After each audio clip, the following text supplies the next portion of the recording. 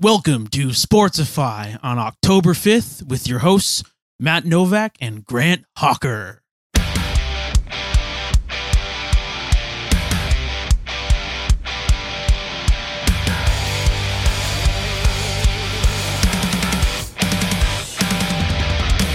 All right, welcome in, everybody. I am your host, Matt Novak. With me, as always, is Grant Hawker. How we doing? On the third mic is Jameson DeFore. Yo. And joining us in a little bit will be our buddy Mike. But we got a lot to get through from week 4 in the NFL.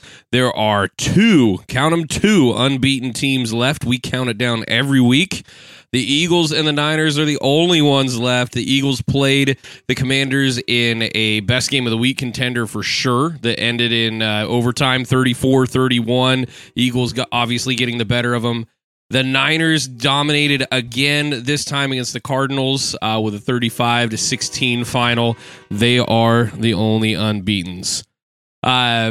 This week we had kind of this weird thing where we had some competitive and then some dumpster fire games happen. Not all of which we saw coming, for sure. I mean, can we say that the toilet bowl that we talked about was a competitive game? Dude, let's jump right at it. The toilet bowl game, which he just referred to as the Broncos against the Bears. The Broncos end up scoring 24 unanswered points, which is toilet bowl material, if we're being honest. Starting at the 14 seconds left of the third quarter to drop the Bears and get their first win of the season. They improve, quote unquote, to 1-3 with a 31-28 win. Fields, who had a great game up until that fourth quarter, he threw an interception that sealed it. I think it was around 30 seconds to go or so, and they were able to take a knee there. The Broncos were at the end. Did you guys see, just real quick, did you see the Sean Payton tear his sleeves? That was the trick. That was the secret sauce they needed, because after he cut his sleeves off, he went full Belichick. All of a sudden he could coach. Their offense was awesome. Yeah, he did. He tore the sleeves off of his shirt. He had to one of the staff help him.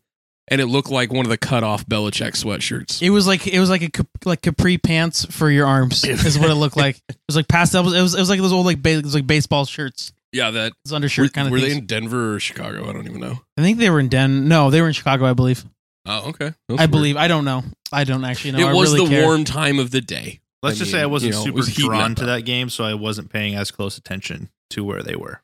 I'm going to echo Jameson's statement right there. I wasn't, and then I saw the score in the fourth quarter creeping up because, Chicago dominated a lot of that game, obviously. And then score started creeping up, so I threw it on my extra screen and was watching there for a little bit. The Broncos defense was making Russell Wilson look good.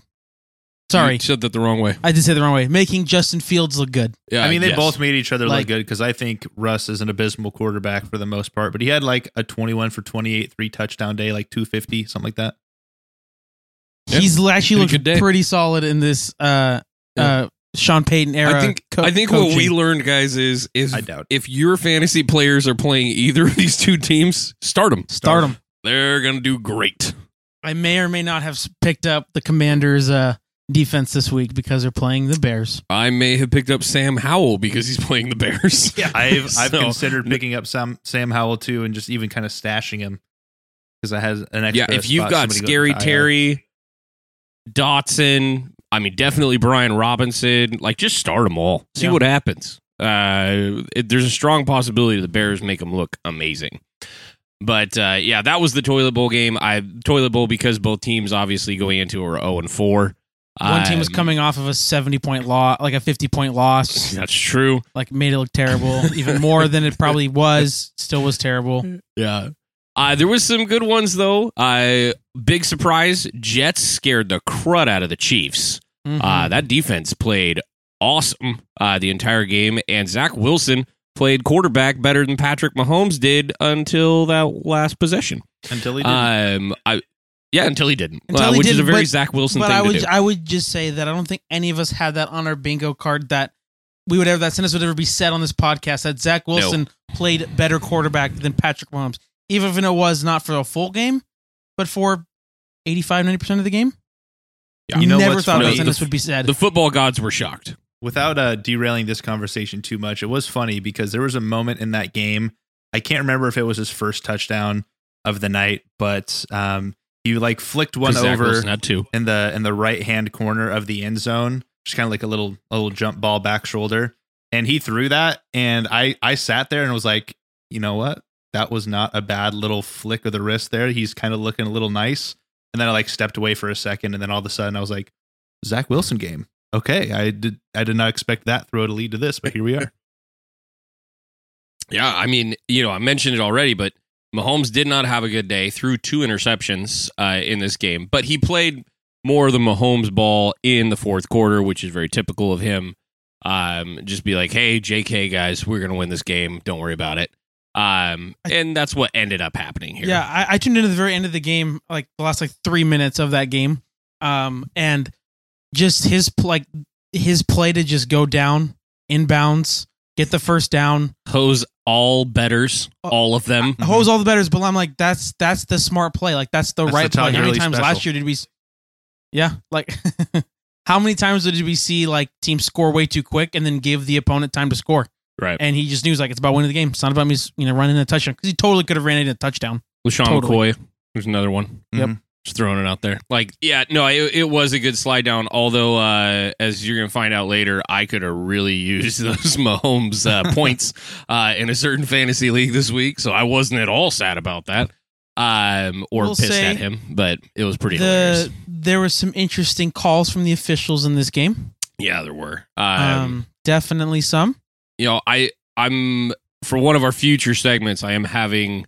Like in the back of my head, I'm like, I need Mike to start monitoring some officiating stuff, and because he loves these deep dives, and I really do think we're gonna add up to something very specific. I heard a thing this week about officiating and how it has impacted teams with a certain winning percentage over the last 15 years, and there is some nerd out there who is doing beyond Mike deep dive. That has been showing poor calls going in favor of certain teams over a 15-year period. It is a stupidly insane deep dive. I think you have to go to the bottom of Reddit to find it. But does it correlate with some playoff success potentially? I feel like it. It actually doesn't affect postseason as much as one might think. In terms of like games in the postseason, it affects teams getting to the postseason for sure. There's no proof of collusion or anything like that specifically, but it looks a little damning in terms of the evidence when you look at the regular season, how it shapes up. It matters, man. So it matters. Anyway, getting to some other games though. The Rams, Jameson, woohoo, go for it, whatever you want to do. He's flexing right now, which is stupid. Another week. It's another day in the office for us. Rams won in overtime against a solid Colts team. They really are. Richardson played a great game, racked up 29 fantasy points, by the way. It was just super fun to watch. That 360 spike, dope. Don't care if you hate the team, whatever. Anthony Richardson's rookie. We love rooting for rookies. Who hates the Colts? I feel like nobody I mean, some people do. I don't know. Yeah, Jonathan Taylor. Jim Irsay probably hates his... Sounds like he hates his team. That's a good get. This is any hatred towards the Colts is like an ownership or like, I can't believe you let that happen to Andrew Luck, kind of hate. Sure. Otherwise, it's like, I grew up idolizing Peyton Manning, so I have no reason to hate him. I mean, we are on the West Coast too, so like teams that would be their rivals are not around here. There's a lot of fans for them, so there's a lot of hate for them, but they don't... I mean, yes, you do hate them for what they did with Andrew Luck. The Patriots fans do not like them.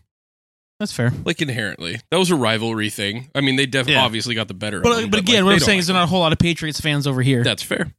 That's fair. God. But no, that win was pretty significant. We'll get to how that ended in a later segment. But, man, that was an incredible back and forth. We will mention right here, though, Matthew Stafford, it was a hip flexor. Was that correct? Yeah. Am I saying that right? Something like that. Yeah, I said in the group chat, I was like, he looks like a war hero right now. Getting up. I mean, with the amount of a limp he had on the one side was significant. You kind of wondered I mean, we know it's Matt Stafford. Like, he's going to keep going. But you do kind of have it in your head, like, can he really make it through this one? It looked that bad, even for Matt Stafford. Not even a can he, but should he? That's fair. Especially with how well this team has been overperforming. Oldest player in the NFL. I don't know if I mentioned this on the show or even just to you guys in general, but you know that Netflix quarterback thing that they did last season? Oh, yeah. Yeah. Stafford is being filmed for it this year, which I'm really excited about. Oh, that's a good one. Oh, interesting. Yeah. Which that's is cool. Which is also Have cool. They confirmed anybody else for that?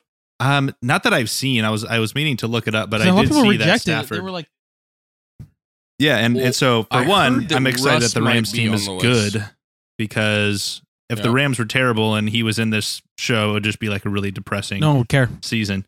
But part of me is like, maybe that's what, I mean, he's always going to do it anyways because that's who he's been. But part of me was wondering, is like, there's a little cinema behind this, right?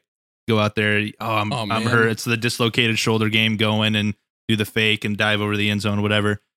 Feels like kind of the same vibe from him.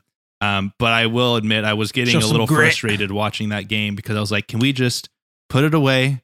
Because I don't want Stafford to take any more snaps than he has to this week because he will continue to. Right. And there is that concern. Yeah. And Sean McVay is not going to take him out because they kind of have that relationship. So I feel like Stafford kind of has that, no, I'm staying in, like, seniority for the team.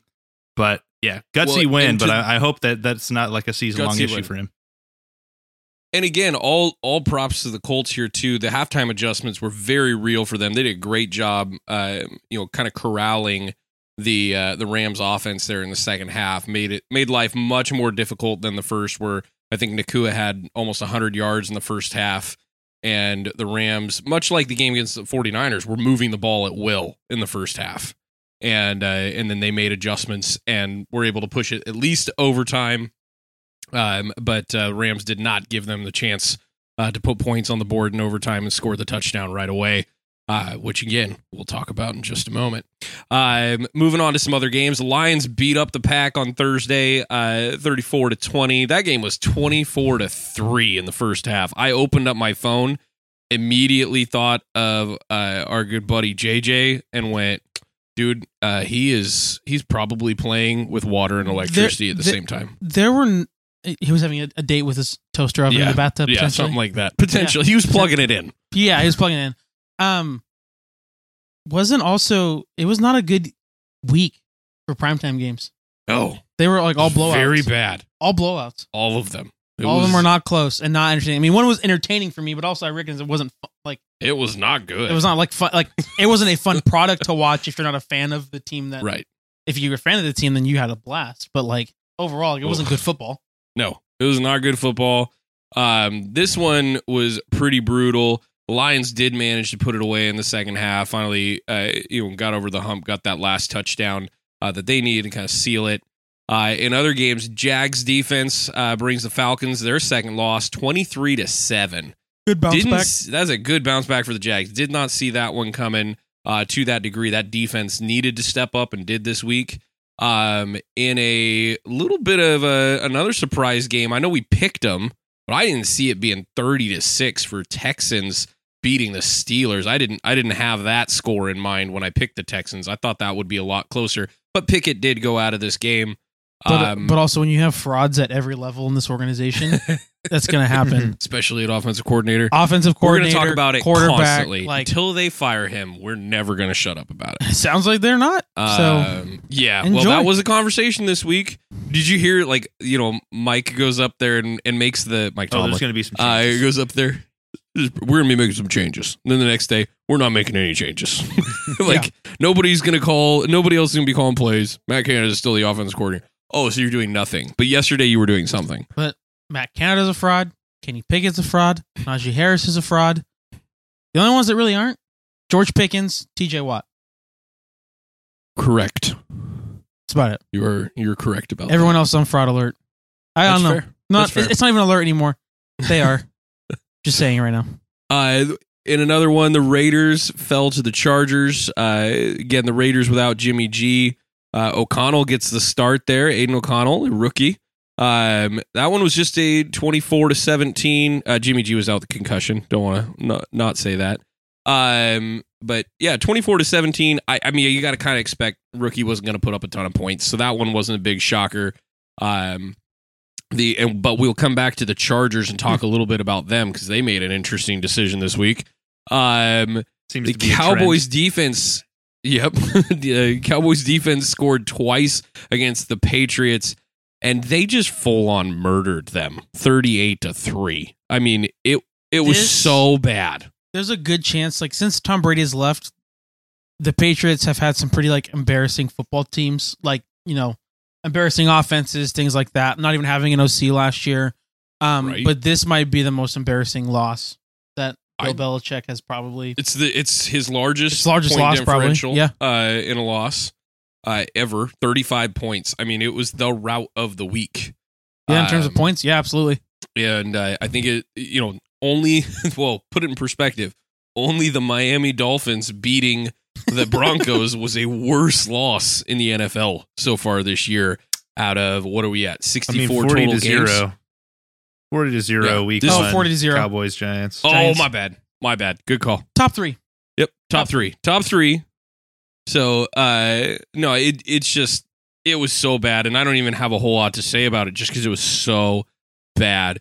The Cowboys defense is definitely still good, but the Patriots made them look amazing on Sunday. Another one that we probably wouldn't saw coming, the Titans destroyed the Bengals. I mean, like, I know the Bengals aren't playing well, and I know Joe's hurt and all that, but 27-3? From that off, with Ryan Tannehill leading that offense? Definitely not something I expected. Derrick Henry played better quarterback than Joe Burrow did on Sunday. That's true. I like that one. Yep. Yeah. If you missed that Derrick Henry jump pass, by the way, a la Tebow, that was pretty dope. It was a good one. And got a rookie his first touchdown. Love that. Joe Burrow is single-handedly losing me my fantasy in the B League. Joe Burrow is the reason I'm 1-3. I think a bottom 3 fantasy quarterback right now. Well, I think statistically, in general, he's maybe the worst quarterback in football statistically right now. Even though we know, when he's healthy, he's not that bad, but he's just so limited. He can't do anything. At what point do you just sit the guy, right? Like we're at that point. We had this conversation weeks ago. I thought if they would have sat him the first 2 weeks. Yeah, or if they would have been 0-3, Yep. obviously they beat the Rams in that game. But that's when I thought, if you're 0-3 and your quarterback's playing bad, but he's playing bad because he's injured, like, what's the point in just shut it down, tanking your season for one? Because anything's better than a non-functional quarterback that's also playing poorly. And then obviously the worst case scenario is what happens if that injury becomes an Achilles, or it's not an Achilles and he just can't escape something, so he gets crushed and breaks a collarbone or has a shoulder injury. There's just like so much that can happen when you pay that guy so much money. Yeah, you paid him so much money, but also like just you're not even giving it time to heal when it's constantly having to be utilized and worked during the normal course of a football game. Yeah. Like you're giving it no time at all. And I think their bye week is week 6, so I think I believe it's week 6. Dude, shut him down this week. Give him a few weeks off. Shut him down last week, this week, then you have the bye week. Like that's 3 weeks. Like get it good. You realize he wasn't ready, and with pretty much anybody else at quarterback, you would at least have a touchdown or two. I mean, seriously, because he's scoring. He's not scoring anything. This last week, who's their backup right now? I have anybody got him on there? I can look it up. Okay, but like genuinely, wouldn't just giving your team a chance here? I mean, the Titans put points on the board 5 times in this game. 5. They scored 3 touchdowns. They got 2 field goals. That's 5 times. If you can just put yourself in position to kick some field goals, put yourself in position on 3rd down, have these manageable plays, because the dude's just not mobile in the pocket, and all you got to do is blitz him. I mean, it's all you got to do. You send the extra rusher all the time. He can't go left. He can't go right. He's literally just backwards and chuck. And so you're seeing a lot of these vertical passes too. Can't even get the ball downfield. No, it's a bummer, man. It is Jake Browning. He is their backup. Oh, the former Washington Husky, Jake Browning. Yep. But no, they've got to figure that out and how they're going to handle that situation. Going through the rest of the games here, the Bucs bounce back. They beat the Saints, who had to start Jameis Winston this week. Again, handily, 26-9. The Vikings finally got their first win, 21-13 over the Panthers. We expected that. That probably could have been a bigger point differential, but that Panthers defense still pretty good. The Ravens demolished the Browns 28-3. If you started any Browns this week on your fantasy, I'm RIP to that week. And we'll get to it in a moment, but the Bills dropped 48 on the Dolphins, and 1 week after scoring points, Miami puts up 70 points. Sorry, Miami puts up just 20, and the Bills managed to hold Tyreek and Jalen to just 7 catches and no touchdowns. For them, pretty pedestrian numbers. Everyone needs to figure out what they did. Yeah, and just copy that. Whatever that was, copy it. Yeah, well, their pass rush was awesome. They were making Tua throw the ball quickly. There was a lot of press coverage. Who was it? White went out, though. ACL, is that right? Achilles. Oh, Achilles. Dang, man. That sucks. And he's not going to be able to Aaron Rodgers that one as a corner, so that's a bummer. Nope. That's a bummer for them. Be interesting to see if they maybe make a move. Man, I feel like every year there's a season ender in that Bill secondary. Like every year. Well, Micah Hyde, I don't think you need to feel it. It's just true. Yeah. I think Poyer's gone down for a year. Yep. Hyde's gone down for a year. Hyde's gone down twice. Yeah. So yeah. Man, that team. But I mean, they're still competitive and win 12 games. Yeah. No, but they figured something out. I mean, for sure. With how they handled them, because that was consistent throughout the game. They could not get the ball downfield to their guys. Yep. Couldn't get them. So they just shut off the top, gave them the underneath. But in that, there was just a lot of pressure coming from various sources. If you watch the tape, it was pretty awesome. Just how quickly and often the Bills were getting in the backfield, and not a ton of sacks, but genuinely a lot of hits and a lot of quick throwaways. But I do want to talk about the worst Let's do it. offensive line in football. Yes. Alongside a dumpster fire quarterback that fell to 1-13 in prime time. 1-12. Surrendered. He fell to 1-13. He was 1-12 going in, wasn't he? I thought it was 1-11 going in. It doesn't matter. He sucks so bad. Yep. I had not witnessed this in my lifetime. I've never seen a game where this happened. What the crud New York Giants gave up 12 sacks to the Seahawks. The Seahawks win 24-3 and easily other than that happening, the boringest, most awful brand of football for prime time that there is, which is, a quarterback just getting massacred and or throwing the ball out of bounds. Bored. I know, it was awful. And I was watching my team absolutely demolish, and I was like, all right, was this game over? I want to watch a movie now. I'm over this. You're going to help me with this last name, but Bobby Wagner, Jordan Brooks, Ahkello Witherspoon, and... Nope. Devin Witherspoon. Ahkello Witherspoon's a different person who used to play for the 49ers. And Uchenna Nwosu. I had the last name. All had 2 sacks. You have 4 players with 2 sacks. And let's not forget that at one point, though, this game was going to be 14-10. Could have been, yeah. Could have been. Or at least 14-6 with a minute left in the third quarter. Sure. Yep. And then Danny Dimes threw across the field from the bottom hash into the arms of Witherspoon, who ran it back 97 yards. You cannot give up turnovers in the red zone. No. You definitely can't give up 97-yard pick sixes. He was just way too early. It's a whole problem with that offensive line because he had no time that entire game, so he had to get the ball out. But that's one of those routes that has to develop. It was like one of those out, then back in. And then you kind of hook right into the end zone at the 2-yard line. But because Daniel Jones had no time all game, he had scaredy feet, threw it early, and Devin Witherspoon was just able to jump it. And also, Devin Witherspoon at the end of the game was like, he always goes to his first read. Always. And I'm like, oh. And that they just paid this man $43 million a year for a dude who's going to always throw out his first read. And they could have franchise tagged him instead, but they didn't. Yeah. They could have franchise tagged him and then signed Saquon Barkley. Is what they should have done. Right. I mean, it does look like the smarter decision currently. It does look smarter decision, especially with the loaded quarterbacks that are coming in this draft. Like, you could have put yourself in a position where you could still have Saquon. You could, do another year with Daniel Jones and then get a Drake May, get a, Bo Nix, Sanders, something like that. Or if you're really bad, Caleb Williams. No. There's some teams that are reserving their spot up there. Yep. I agree. I do have to say, the Giants defense has been bad in certain things, but not. But they've been pretty mediocre. The Seahawks offense wasn't amazing in this game. Didn't have their best night. Nope. 281 total yards. They were 3 for 12 on third down, 0 for 2 on fourth down, and only managed 12 first downs. The offense did. They also got one via penalty. But 51 plays does make for a long night for your defense.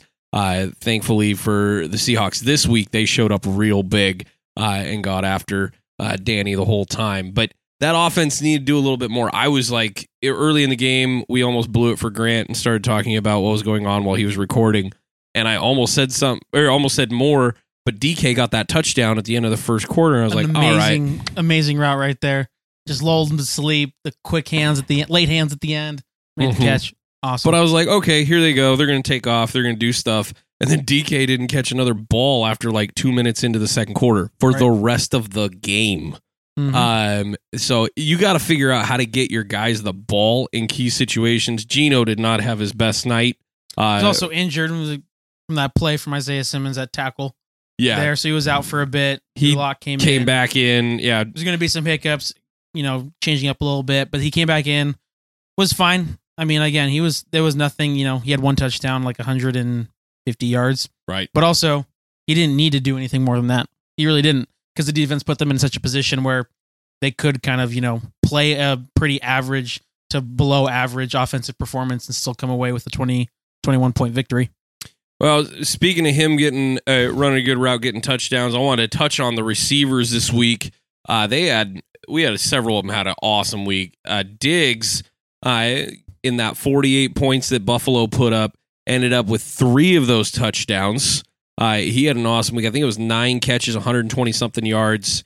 6 catches, 120-something yards.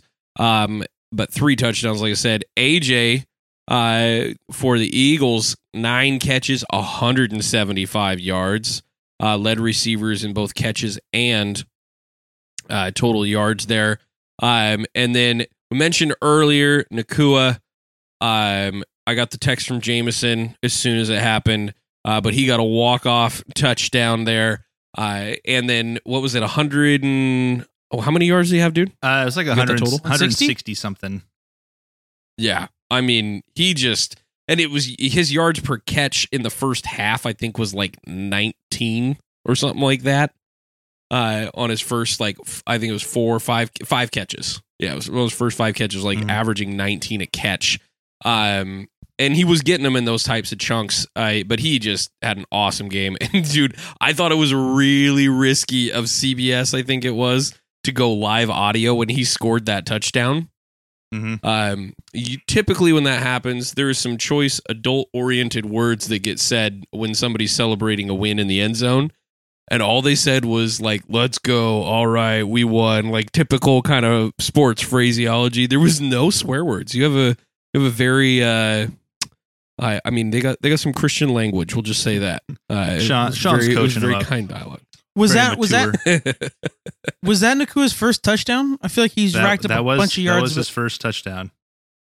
What a way to get your first touchdown one. is a walk-off in overtime, where he's now got 39 catches on the season for 501 yards. Oof.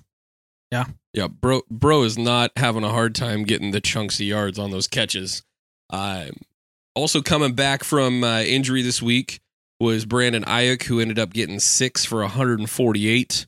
Looked fantastic.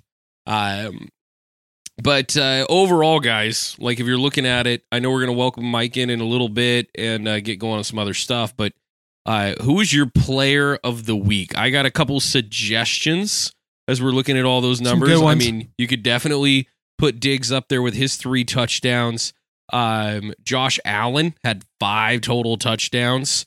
For the Bills. CMC 4 touchdowns, 4 tutties for over 200 yards. It was like 170 something total. Oh, okay. Yeah, it was like 170 something total yards. I played against him. I downplayed that a little bit. It was a blast playing against him in fantasy. It was super fun. I don't know what you're talking about. I beat the guy that had him in the A-League. Man, that's so cool for you, man. But when your quarterback is Joe Burrow, you get nothing. You see that spike on the audio? Yeah, I apologize. That was you. No, Witherspoon definitely should be in consideration. Gets the 97-yard, pick 6 plus.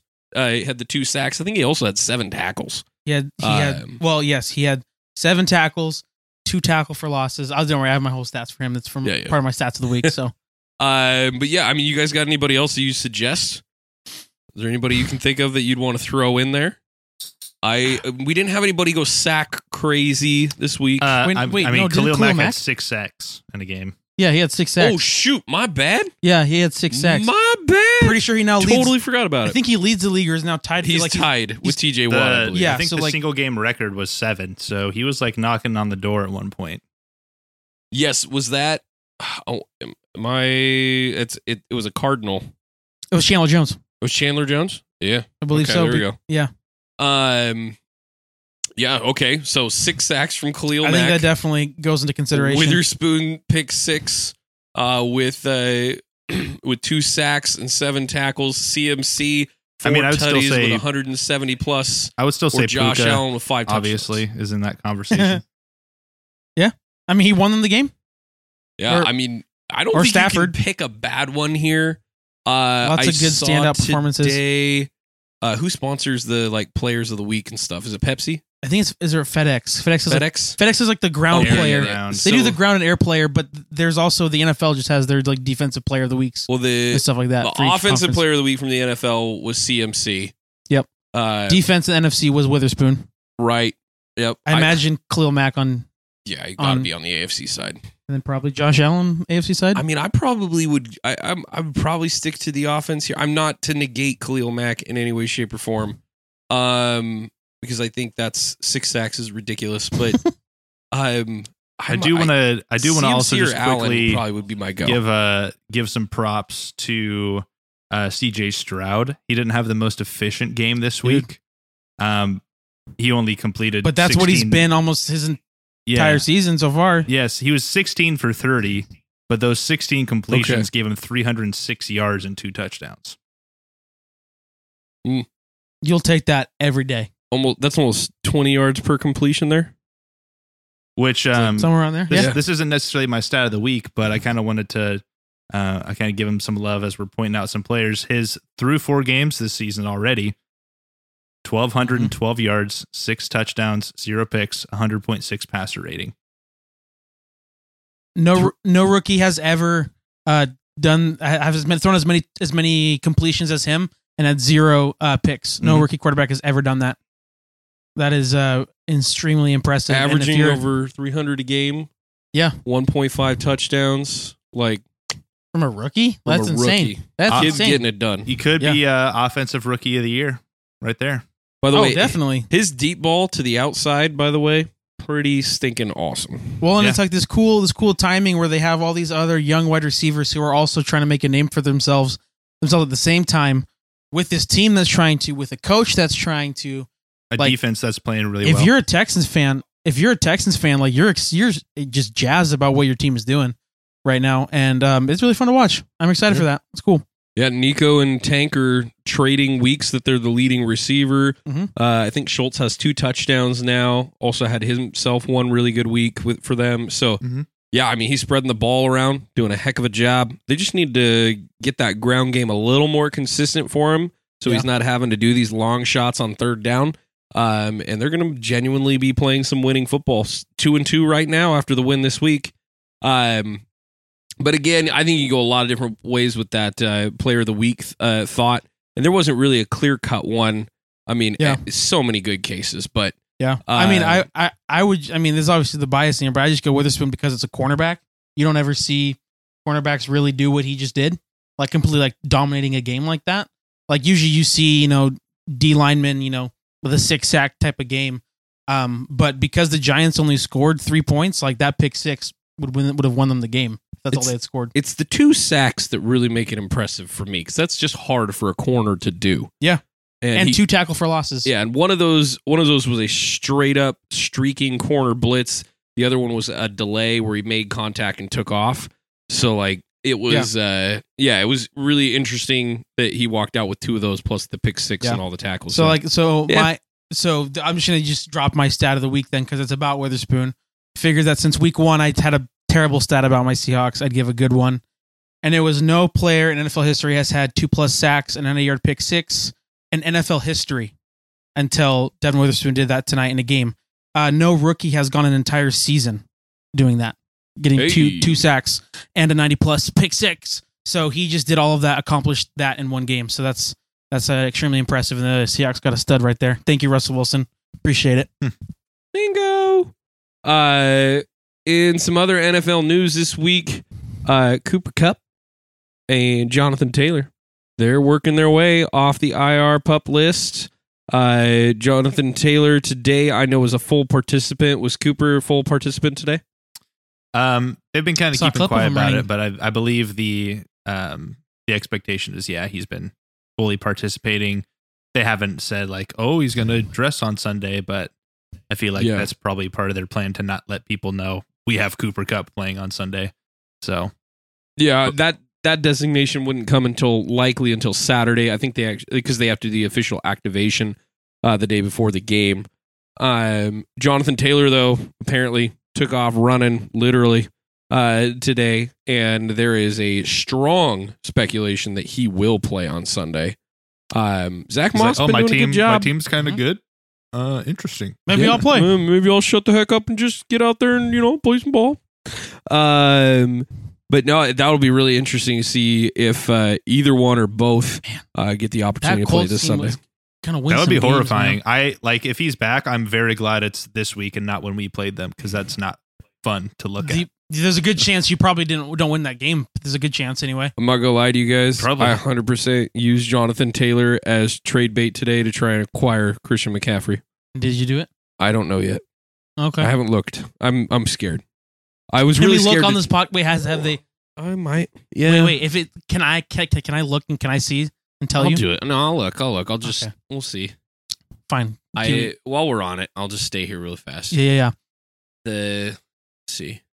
But no, I mean, this Colts team, they have been hanging in every game. They've been winning some games they shouldn't. And that's without, they won a game without their quarterback, the Ravens last week. And now they get, when healthy and when good, a top 5 running back. And then I'll get him back into this offense with Shane Steichen. Like, that's pretty exciting, man. Like, if you're a Colts fan again, you're pretty excited. All right, Matt. Rejection. He knows what he's got. I offered up CMC or for CMC. I offered up Taylor, Rashad White, and one of my 2 reserve wide receivers. I was just hoping that, honestly, Jonathan Taylor, the opportunity that is Jonathan Taylor, to return to his former self, might put my buddy over the edge, but he did not. Maybe we can circle back on that trade when he's seen Jonathan Taylor. Well, that's another school of thought is let's see if Jonathan Taylor hits 2 tutties and 100+ this week, and maybe then I can figure out what I want to do with him, because I have a very good squad in the A-League. He is honestly a luxury. I've got Jacobs and Mr. Williams at running back slots right now. Plus, I got Dameon Pierce and a slew of really good receivers, including Tyreek Hill. So I'm not hurting. But anyway, right now we're gonna skip down, and in just a second we're gonna introduce this week's segment with Mike, and we're gonna jump into some stuff. But before I do that, just want to mention we talked about a trade that happened this week, and the Chargers. If you missed it somehow, for some reason, the Chargers decided this last week to give J.C. Jackson a healthy scratch, and then, I don't know why, but somebody woke up today and was like, you know what? He doesn't need to be here. We're going to trade him back to the Patriots for nothing, for next to nothing. Have eaten an entire year's salary, signing bonus. Convert the majority of the remaining salary he's got for this season into a signing bonus. We're just going to give him all that money so that he will go away. Massive buyer's remorse. They sell him out. They get a 6th round pick in return and have to give up a 7th. So really it's a meet in the middle situation even on that. Guys, they paid somewhere in the realm of $15 to $20 million by my simple math for to move from the 7th round to the 6th round this next year in the draft. Great Got job, guys. Nothing out of J.C. Jackson essentially, and are just giving up. I mean, oops. I can't believe it, man. I mean, you pay that guy. I mean, you got to at least see it through 2 years. That's what I would feel like. Yeah, you got to figure out how to make this work. At least, I mean, what did the time do? A 4-year? Was it a 5-year deal. 5 year? 5-year, $82 million. Yeah, you deal. at least got to get through 2 years, 2 full years before you really assess what you can do. You would think. I would think, but apparently Bill Belichick can just get what he wants. But I think also this move is coupled with the fact that it's a bummer. Christian Gonzalez is out for the year. Yes, that's why the Patriots make the move. Yeah, I saw the J.C. Jackson move first, and I was like, why? But then like an hour later, I saw the Christian Gonzalez move, and it's a torn labrum. So I mean, the most Patriots likely out. Most likely, yeah. So the Patriots aren't making the playoffs or anything, but he wouldn't be fully healthy until he can come back and play. Likely in the 8-week timeline, but he's not going to be fully healthy. And at that point, if you're not in the playoffs, don't rush him back. Yeah. So. This is just ridiculous. I mean, that's a $16.4 million a year contract that they just took back on, essentially. Now, the Patriots are getting out of 2 years of that, and they can force out that money beyond the third year of that deal if they want to, into the void years and all that. But, I mean, that's still ridiculous that you paid that much money if you're the Chargers. And even for the Patriots, like, they didn't get a hometown discount here. You know, they're only going to get 3.5 years on this deal. The only good part of the deal, I think, for the Patriots personally, besides the need, is the fact that they're getting him for 1.4 for the rest of this year. Right. That's a good deal. There's better corners in the coming draft in the league right now that you don't need to pay $16+ million to. It really feels like a move that I would think a team like the Cowboys would make. Yeah, well, sure. No, because like they're a team that's like, in contention. That's fair. They went down on like Trayvon Diggs died, and so they had to get some replacement and get some depth there. And it's a team that it's a move that a team makes that is trying to make the playoffs and trying to recover some of the loss that they're number one, and that's what the Patriots are doing, trying to recover some of the loss there, trying to swallow some of that loss. But for a team that's not competitive, it feels like just a Patriots are 1-3, and don't get me wrong, like they have been 1-3 in the Tom Brady era and made the playoffs. That has happened, I believe, twice. Wait, are you saying that Mac Jones isn't Tom Brady? Yes, I am saying that. Wow, I know it's breaking news right here on Sportsify. Whoa. But yeah, you're right. It does feel like a competitive team move. And this was just a significant one in terms of the amount of salary that they're going to be contributing over the next 3 years. So I don't get it. Doesn't make any sense, I think, for either side, other than, again, filling a temporary need this year. But what a weird thing. Also, Randy Gregory got his release from the Broncos today. Wasn't getting the playing time on the outside. Broncos do suck. They're trying to work in their young guys, you can tell already. And just basically 10 games into his contract that he signed with the Broncos, he says goodbye and is now a full-on free agent. Hilarious, by the way, if he just decides to, I don't know, re-sign with the Cowboys. Or jumps on to one of these other teams that are running the 3-4 scheme that he likes, where he can literally just go get after it. This is a guy who definitely is on the backside of me. He's 32, somewhere in there, 32, 33. So he's on the backside of effective years as far as being an outside linebacker. And I feel like outside linebackers deteriorate quicker into their 30s than a standard defensive end does. But he's definitely going to be seeing some pass rushing opportunity come to him. But he got his release today, and that was a little unexpected. But he'd apparently put in the request last week, and Sean Payton was like, "That's cool. You're not my guy." Well, I'm going to move down to it because we're ready to go with it tonight. I want to welcome in our good buddy, Mike Connor. How's it going, dude? Hey, how's it going? I'm doing pretty good. Yeah. We've been having a little bit of fun making light of a few things. We had some weird games this week, some stuff that blew up that we didn't expect. I mean, there was some huge point differentials in a lot of these games this week, man. Really interesting. And then had the unexpected ones that were super close, like the Jets Chiefs that we already touched on. So it was an interesting weekend overall.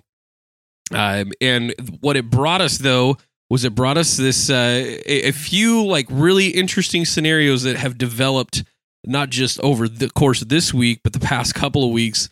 And I want to take a minute, since we've got you in here, before we get to the segment I know you're going to cover, and in a little bit our pick'em, and run some trivia at all three of you guys that I kind of like hand picked today.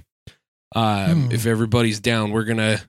What if I'm not? We're going to put on our thinking caps. Well, I want to do it now, too, before it gets too late at night and we all start falling asleep. So I'm terrible at just give game trivia. away when Let's we do record this. this thing. Okay, well, it's at least trivia that you guys will be decent at. Okay, so first one, the first two are quarterback related. Okay. So is this like trivia involving like the season? You'll see. Okay. Don't ask questions like my 7-year-old does, where she's like, wait, can you tell me this bit of information before we, anyway. You view me as your 7-year-old daughter? Yes, I am a little bit. Okay. Rude. That sounds fair. The first time I called you a girl. I am, so I'm making this statement. I am a quarterback. My team has lost multiple games, but I have 9 touchdowns and 2 interceptions and have thrown for more yards than Patrick Mahomes. I know who it is. Don't say it yet then. Okay. I'll let Jameson and Mike go first. I have 9 touchdowns, 2 interceptions, and I have thrown for more yards than Patrick Mahomes. My team has lost multiple games. Gotta be Cousins, right?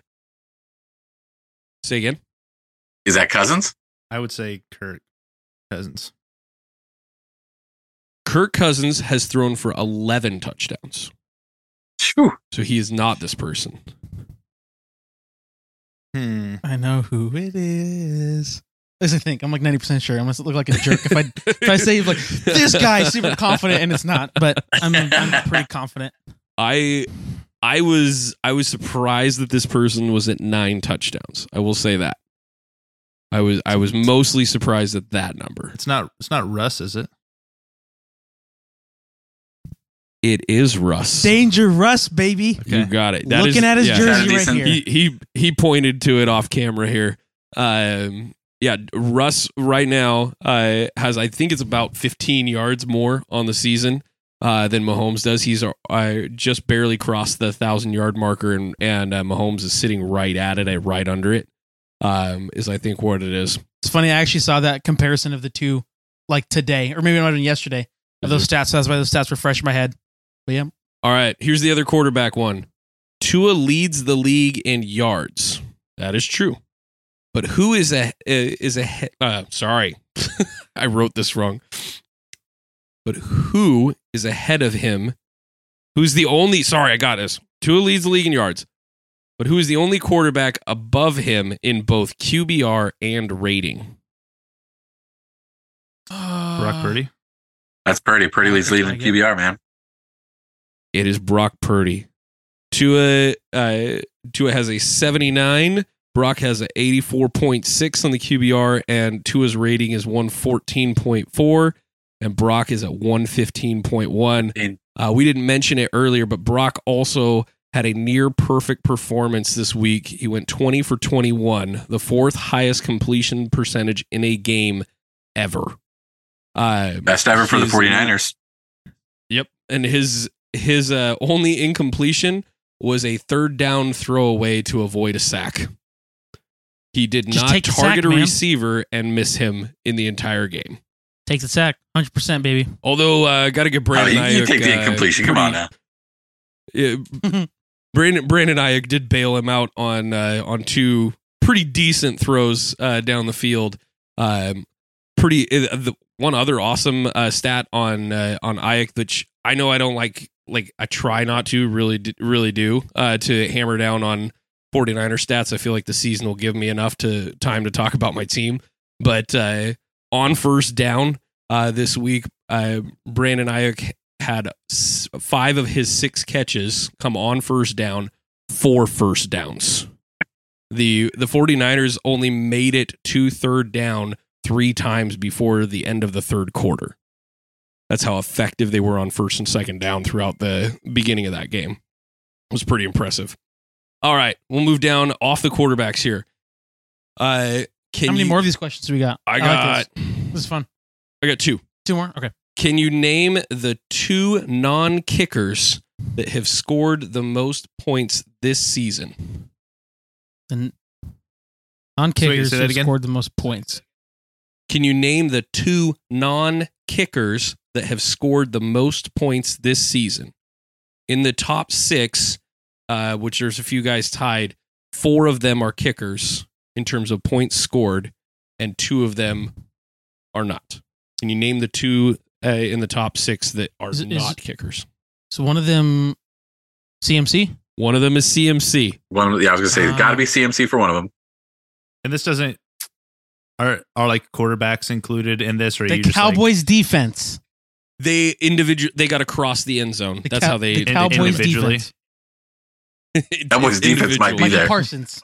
Micah Parsons. Has Micah Parsons actually scored a touchdown? I don't know. He's best player on the defense. CMC was the obvious one. CMC is the obvious one. Is this an obvious one as well? I think. I know that you say it, we'll be like, oh yeah, duh. I know Kyren Williams has been scoring touchdowns. It is but not as many as CMC. There is one player. Is it also quarterback? A little bit. There is one player who had a massive week. Oh, is it got him the majority chain? Of this? Is it a chain? It is not.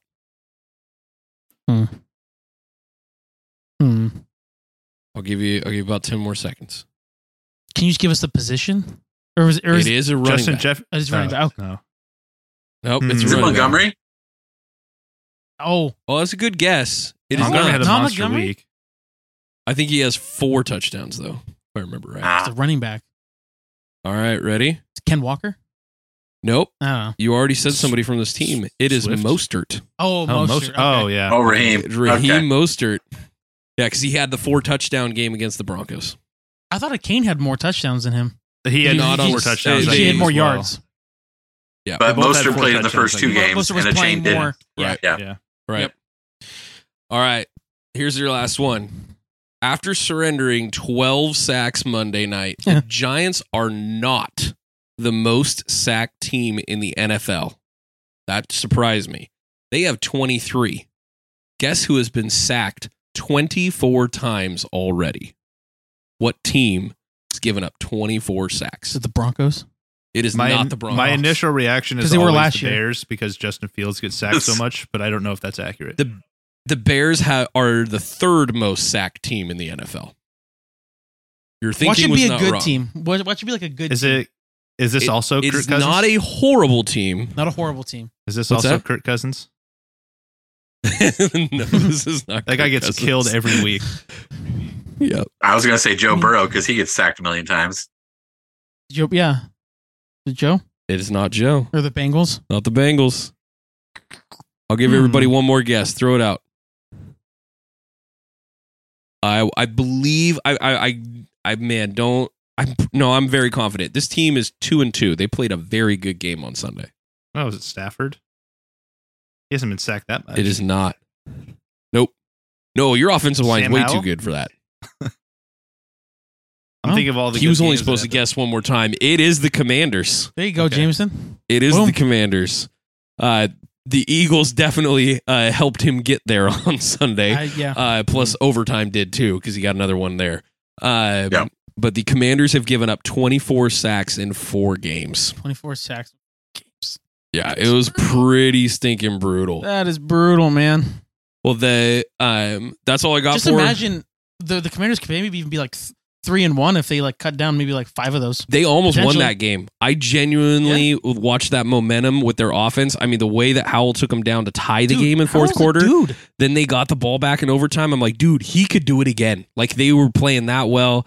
Scary Terry got absolutely hosed out of a catch in that game, stepped on somebody's forearm and didn't get his toe down in overtime. Oh, I saw that. Yeah, that was brutal. Yeah. I mean, literally would have put his foot over about 3 inches. and off the side of this dude's arm. I don't think it was Bradbury. I can't remember who it was that he stepped on, but that like negated the rest of the drive. They had to punt the ball in overtime because of that. It was pretty awful. And it was a great catch too. It was a great game. In the ground. That toe was almost in the ground already. Just stepping on that arm. Dude, you can't tell me that guy did not walk out with without getting a pierced forearm there. That was pretty nasty looking. Came straight down on him. Well, we want to get into Mike's segment. What am I supposed to call this now? Am I forfeiting whatever I called it? What did you call it? What did I call it? I called it pros and cons. Oh.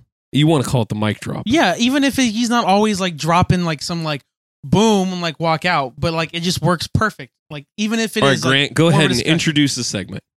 Welcome to our second official segment of the mic drop. Mike, take it away. Second official segment of the mic drop. Sounds interesting. Now, the first one of the first week.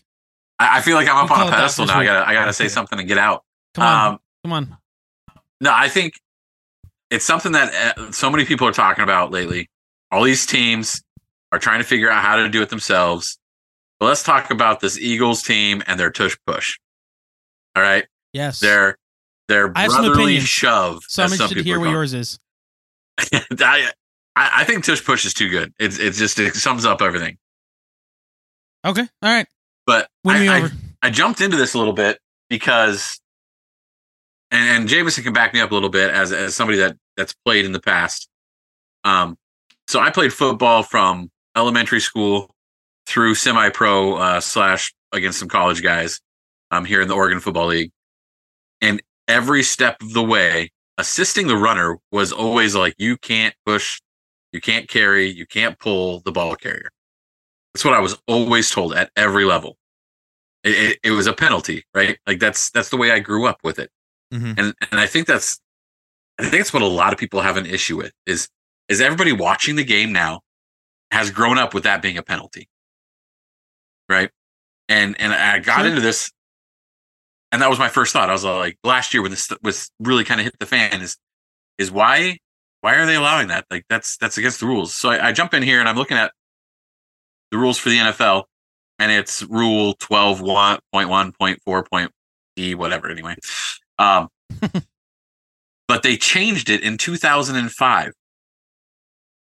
And the rule was that you can't push, pull, or carry a runner who has the ball.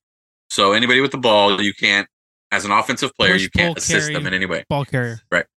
Well, what happened is looking into this, and I had to dig pretty deep to really find it, but there were some notes that they released with it the same year that they changed the rule, is that pushing the player was such a fluid play, right? So the player has the ball, he's running, he gets into a scrum with a couple of defenders, and an offensive lineman comes up and pushes the defender, but makes contact with the runner. See that all the time. Yeah, is that assisting the runner? And so they weren't calling it, and the release said it's such a convoluted play. It's so hard to regulate. Let's just take that sentence out, right? That's what they said. And so push. So you can push now. It's perfectly legal. Okay. To push. Gotcha. The ball runner as much as you want now. Like you don't have to even pretend because I remember back in the day you'd pretend that you were pushing the pile, quote unquote pushing the pile, and you'd be like, oh, and then be like, you can't push the runner. Like I was pushing the linebacker that was on the runner. Yeah. Like all that stuff, and it was never called anyway, and so it was at the time it was not a big rule change, but I see it as an issue in this new league where they've already got so many advantages for the offense. They've changed so many rules that the offensive players have an advantage. Oh, yeah. And all in the name of player safety, right? I can't imagine a worse possible scenario than me being like squished between two 350-pound dudes pushing as hard as they can. Yeah. Mm-hmm. Like that's broken ribs waiting to happen. That's a busted gut or something. So I don't know. That my thought is I think they need to, I don't know. There's got to be a limiting factor here. and it's hard to figure out what that is because they weren't wrong. They're not wrong that you can't regulate that call, right? If you're pushing a runner, how are you going to know? Okay, was he actually pushing the runner, or like you said, was he actually pushing the linebacker? How do you regulate this call? What do you guys even think about the rule? Like, do you even like this play? I don't even like the look of the play when they do it, like when they line it up for it. I don't. You don't like it, Jameson? Is that what you said? I would prefer it to not be there. I'm not like a super like anti or pro tush push. To me, it's more of like a player health and safety thing than it is anything else. But like when they line up for it, I'm just like, oh, here we go. Like, I guess this is like the new quarterback sneak. Like I never liked seeing a quarterback sneak anyways, because I always would feel like, oh, if somebody does it against my team, it's always a gimme, right? And then if my team does it, they never get it. So I'm like, I never like seeing that right. formation. And the tush push is just now like, for the teams that can do it, it's a more lethal version of that. So I just hate seeing it because I'm like, well, like the suspense of like a 4th down stop when you're going against the Eagles feels like it's not even an option. But especially because all they're doing really is just falling forward. Yeah. Mm-hmm. Like it doesn't feel like there's a whole lot of skill involved with the quarterback sneak, with the tush push. It's just like, just fall forward and you'll get it. I mean, for the most part, it can still be stopped. The Eagles, to be fair, I mean, they're like 14 for 16 with that play for the last 2 years. Like they're almost unstoppable. And I'm pretty sure they scored a touchdown within the Super Bowl. I'm pretty sure that they did. Or at least got the first and goal. But if you also look back on it, Jimmy Garoppolo with the 49ers was like 11 for 12 on quarterback sneaks, right? Without the tush push. Tom Brady, the goat thing of quarterback sneaks. Automatic. Always got his quarterback sneaks, it felt like, and he didn't have a tush push. So, why does Jalen Hurts, who's supposed to be super athletic, need the tush push for one? But it just doesn't feel safe. Like the NFL is like, oh, safety, safety, safety. But yeah, squishing a dude between like 5 or 6 300-pound guys at the line of scrimmage, he's not even touching the ground most of the time, and they're still pushing him, which again would be like the carry rule, right? So I don't know. It's just so convoluted and so hard to talk about, or not hard to talk about, hard to regulate.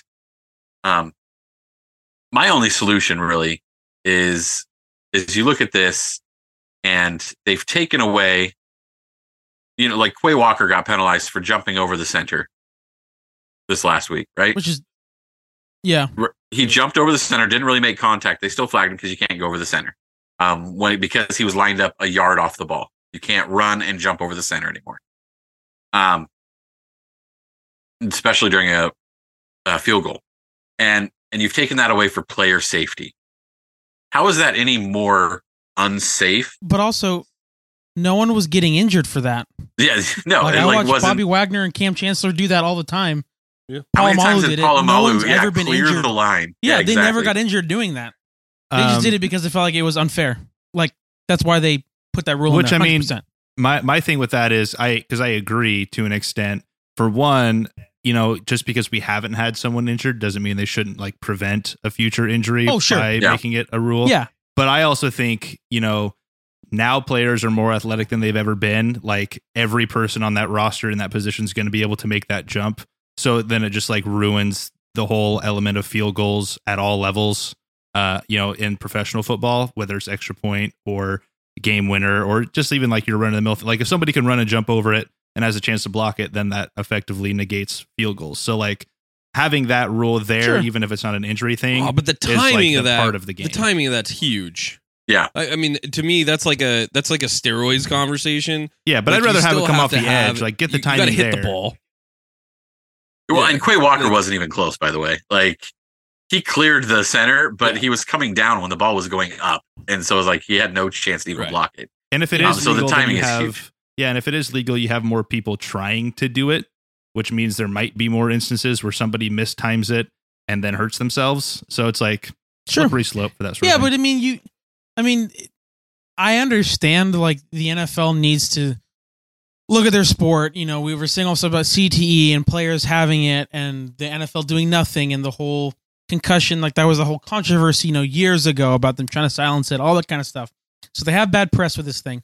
But at the same time, at what point, and this is kind of the argument, that with all the rule changes with like kickoffs and things like that essentially with the rules with kickoff now, it pretty much makes onside kicks nearly impossible now with their new rules. So like that. Well, you can just fair catch it now too. And yeah, you just fair catch it and bring it up to the 25. Like all those kind of rules, I get to the point where I'm like, how, like, the NFL is supposed to be physical, man. Like there is gonna be injuries. Yeah, we need to be doing our best to protect players from like head injuries and things like that. Like, totally get it. But at the same time, like, it's kind of like, I feel like it's kind of like helicopter parenting in a way, where it's like you like when parents are just hovering over their kids, and don't let them do anything at all that would be remotely, dangerous or things like that. Yeah. And then you end up having kids that are super sheltered, or and that's just whatever. But that kind of ideology, I think, is kind of happening in the NFL, where they're trying to like plan out for every single little possibility for something to happen. And then at what point is it not the NFL? Like, I don't even necessarily if I believe all of this, but like just playing that devil's advocate here, like, because my opinion with the tush push, it's like, hey, they found it. I mean, the rules technically say it's not, it's good to go. The defense needs to find a way to stop it and be inventive, because the offense was inventive to figure out, this play to do this thing to get that 1 yard. Yeah, the quarterback sneaks lame. Yes, this is a lame thing to get, half a yard. It's not fun to watch. But at the same time, I'm like, well, defense find a way to stop it. But I do understand also the point of, how much the NFL has catered to the offense. And so I think there's a lot here, like kind of what you said, Mike. Well, I watched the 49ers use a variation of this already with Brock pushing to the left side, and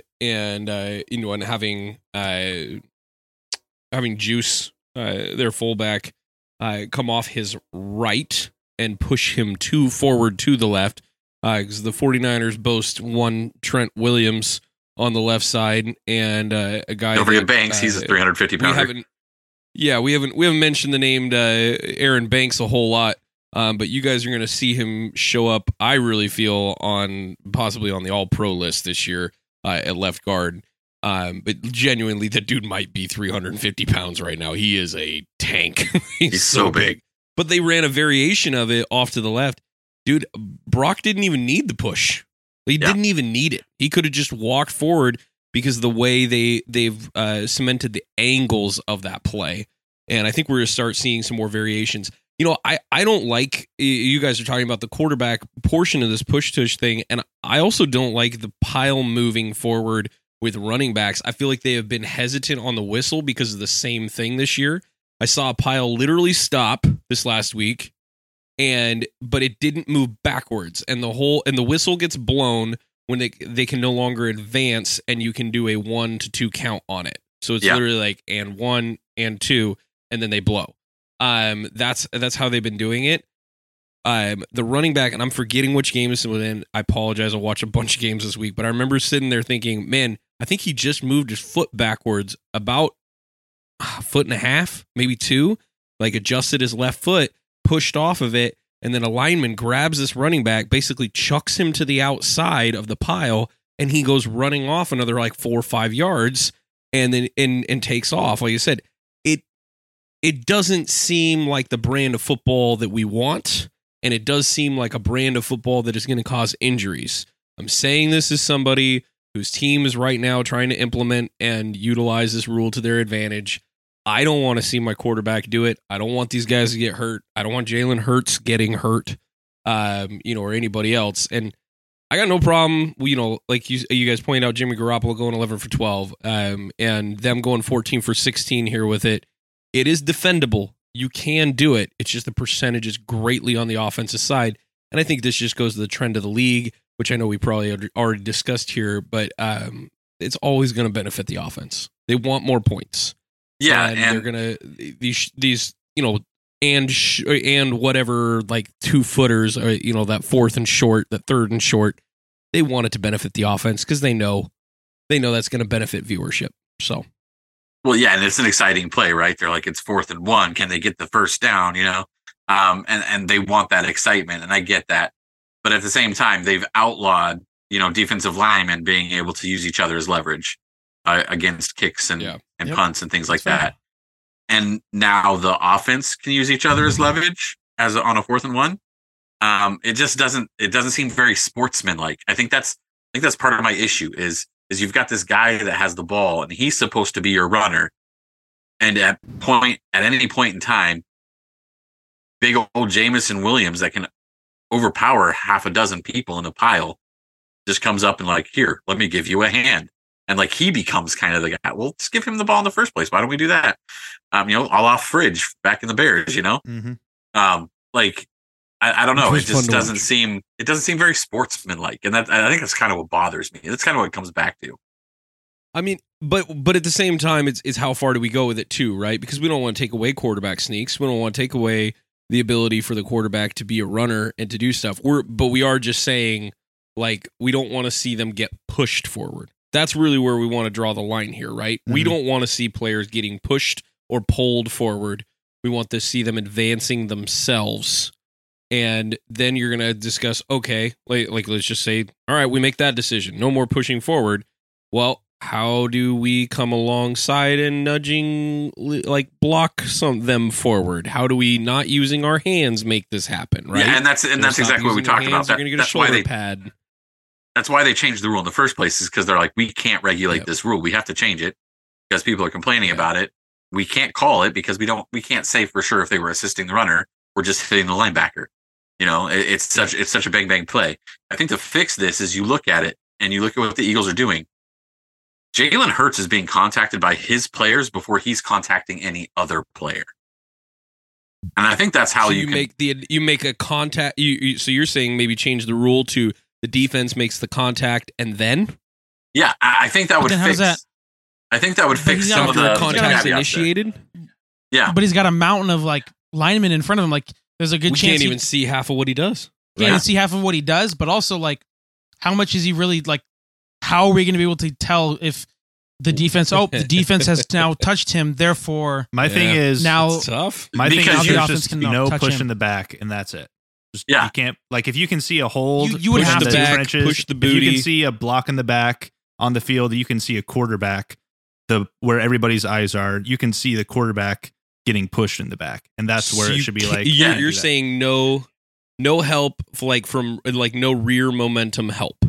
Yeah, I don't know how to a better way to say. But I mean, that. well, no, but then you essentially just reinstate the rule then, because then is this only going to apply for quarterbacks? Is it where again like the situation that Mike was saying that kind of caused this rule change in the first place was like a running back, has got three guys in front of him that are trying to push the goal line. A lineman comes up and just pushes him into the goal line. Is it going to apply to that? Is it just for quarterbacks? Are they literally going to make a tush push rule? Like I'm out on any more rules that are just for quarterbacks. I'm out on that. Well, that's where I am too. Yeah. Like, so that's where I go. I don't know how you can really regulate this because you either have to do it all or none. I mean, you don't have to. And you don't have to. Hitting the quarterback has different penalties. Then why can't there be penalties on the offense for treating the quarterback a certain way? Like a ragdoll. Yeah, because the thing is, again, for me, it's more on the player safety side of it. Because imagine you're just in like a group full of people, like in a packed arena where you're trying to sidestep and work your way through a traffic, and all of a sudden now someone's behind you shoving you. And just like the lack of control that you have in this crowded space, it's less about the competitive advantage, which is still certainly a thing. And to me, more as soon as somebody's pushing me from behind, I've now lost my footing. I'm not stepping where I'm trying to step. And so to me, it's more of a quarterback. Maybe it's even a thing where they're like, in the pocket, like you can't do this. Maybe it's and the Giants on Sunday or Monday. When they played Monday night, right? Monday. They had 2 injuries on their offensive line during their tush push. That they didn't get, by the way, because of those monsters that Seattle has on the defensive line. Yeah. Well, you guys got like 300 pounders right there. But yep. But 2 offensive linemen got crushed basically, and one missed the rest of the game, I think. So they were both out. Yeah, they were both out. Yeah, and you're just like, well, okay, this is kind of. Not everybody's, got the line that the Eagles have, by the way, which is a phenomenal line. Which means, why are you even needing the tush push for one? And I don't think they really need it anyway.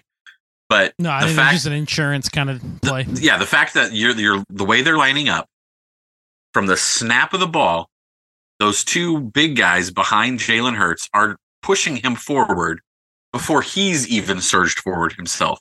That's an easy call, right? Like that's an easy, like, obviously you're assisting the runner there. And that's the way I look at it. Yeah. Now, out on the side, you've got the running back hits a guy, or, you know, hits a linebacker. They wrap him up. They're pushing each other. It's kind of a standstill. Another linebacker comes and stops, you know, kind of pushing him back. And then a lineman comes and hits one of the linebackers and everybody falls forward. That's a bang, bang. That's different than setting up a play and utilizing that push. And I think that would be really easy to regulate. I agree that that's different. Yeah. I agree that it's different. I just don't know how.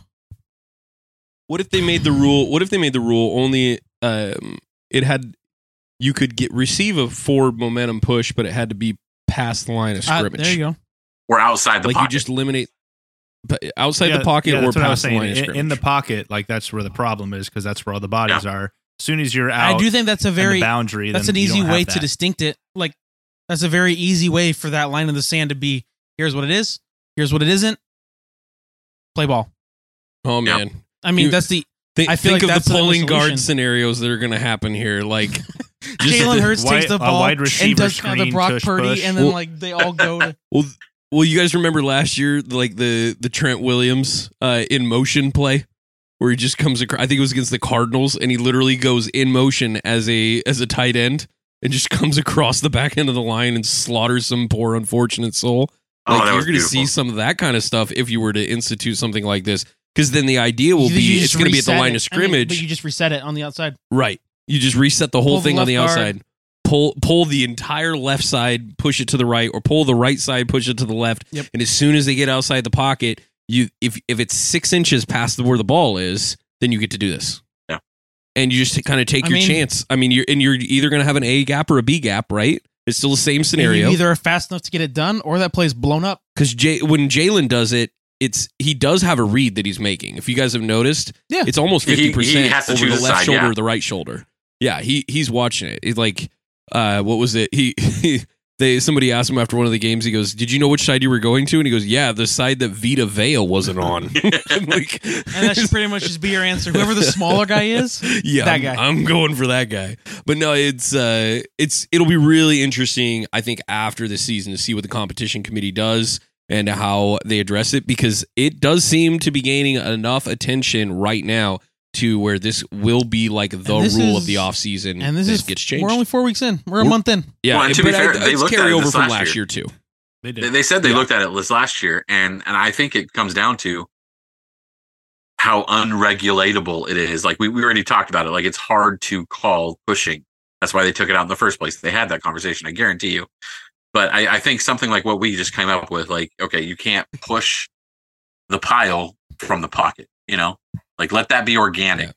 And I'm sorry, sure. I've seen the Jalen Hurts tush push so many times. I would call that carrying that guy half the time. What those two guys are doing, like from behind, right? They're getting up underneath him and lifting him forward. Like that's definitely was with Daniel Jones on Monday Night Football. Like he was laying on top of all of them.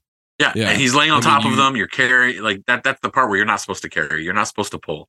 Right. And kind of crossing that line, and it just doesn't seem very sportsmanlike. And that was my piece. Tush push, mic drop. I don't think it's a good thing for the sport. I think it's unsafe for the QB. Anytime you're not in control of your own body and what you're doing with it, I think it's a dangerous situation. And that's what the tush push leads to. And I think I will say, I think we found like the way it's behind the line of scrimmage or outside the pocket. I think that's the only way you could really regulate it. So congratulations, NFL committee. We've just done your job. Yep. You're welcome. We know you definitely listen to this podcast. Yeah, so not free of charge, by the way. We'll be expecting a check. Yep. Yeah, 100%. There's sort of royalty. There's a finder's fee, royalty, something. Every time it's Sportsify called, podcast at gmail.com. Yep. Yeah. 3 cents a year. I want that check. I can give you the checking and routing information anytime you'd like Sportsify podcast at gmail.com. Well, while we've got you, Mike, and let's just keep rolling. We got 2 little segments we could hit. One is that we skipped over earlier because we wanted to get you in here. I wanted to do this new segment week to week. We complain a lot about the atrocities that occur on the sidelines of NFL games each week, and people who shouldn't have jobs that do. And so, as a fun new segment, I wanted to start a power ranking. Okay, and the power ranking is this: which coordinator and/or coach deserves to be fired this week? We're going to rank them 1 through 3. We're just going to do a top 3 each week.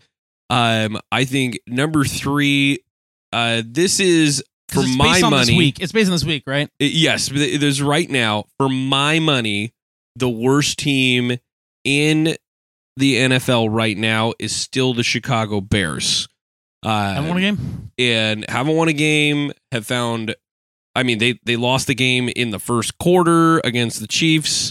And they just seem to find ways to lose consistently. So, Eberflus is doing nothing to make that team better, nor his quarterback better. They seem destined to a number 1 pick right now. So for me, I got him slotted in at 3 as I'm moving through. I know you guys can see what I'm looking at in terms of 2 or 1. So if you've got somebody else you'd recommend for 3, okay, go for it. I'll go first. Well, I guess second. My top 3 is Matt Canada. Number 3. I just want number 3. We're just doing number 3 right now. Oh, okay. Yes. My number 3 is Matt Canada. Okay, right now that's your number 3. Jameson? I would say Eberflus is my 3 as well. I won't. They're terrible, but I'll kind of give them some slack. That team doesn't really have any thoughts of being good anytime soon. So, yep. I have to agree with you. I think Eberflus has not done a great job. He's a defensive-minded coach, and his defense is not good. They got some pieces that they should have gotten better, and they just haven't. And so that's on him a little bit. But our other 2 spots, I think, are a little more shiny.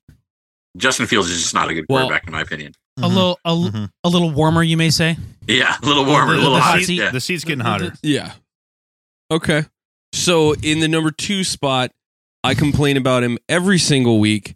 I hate his guts, and I hope he does not have a job in the NFL ever again after he gets fired.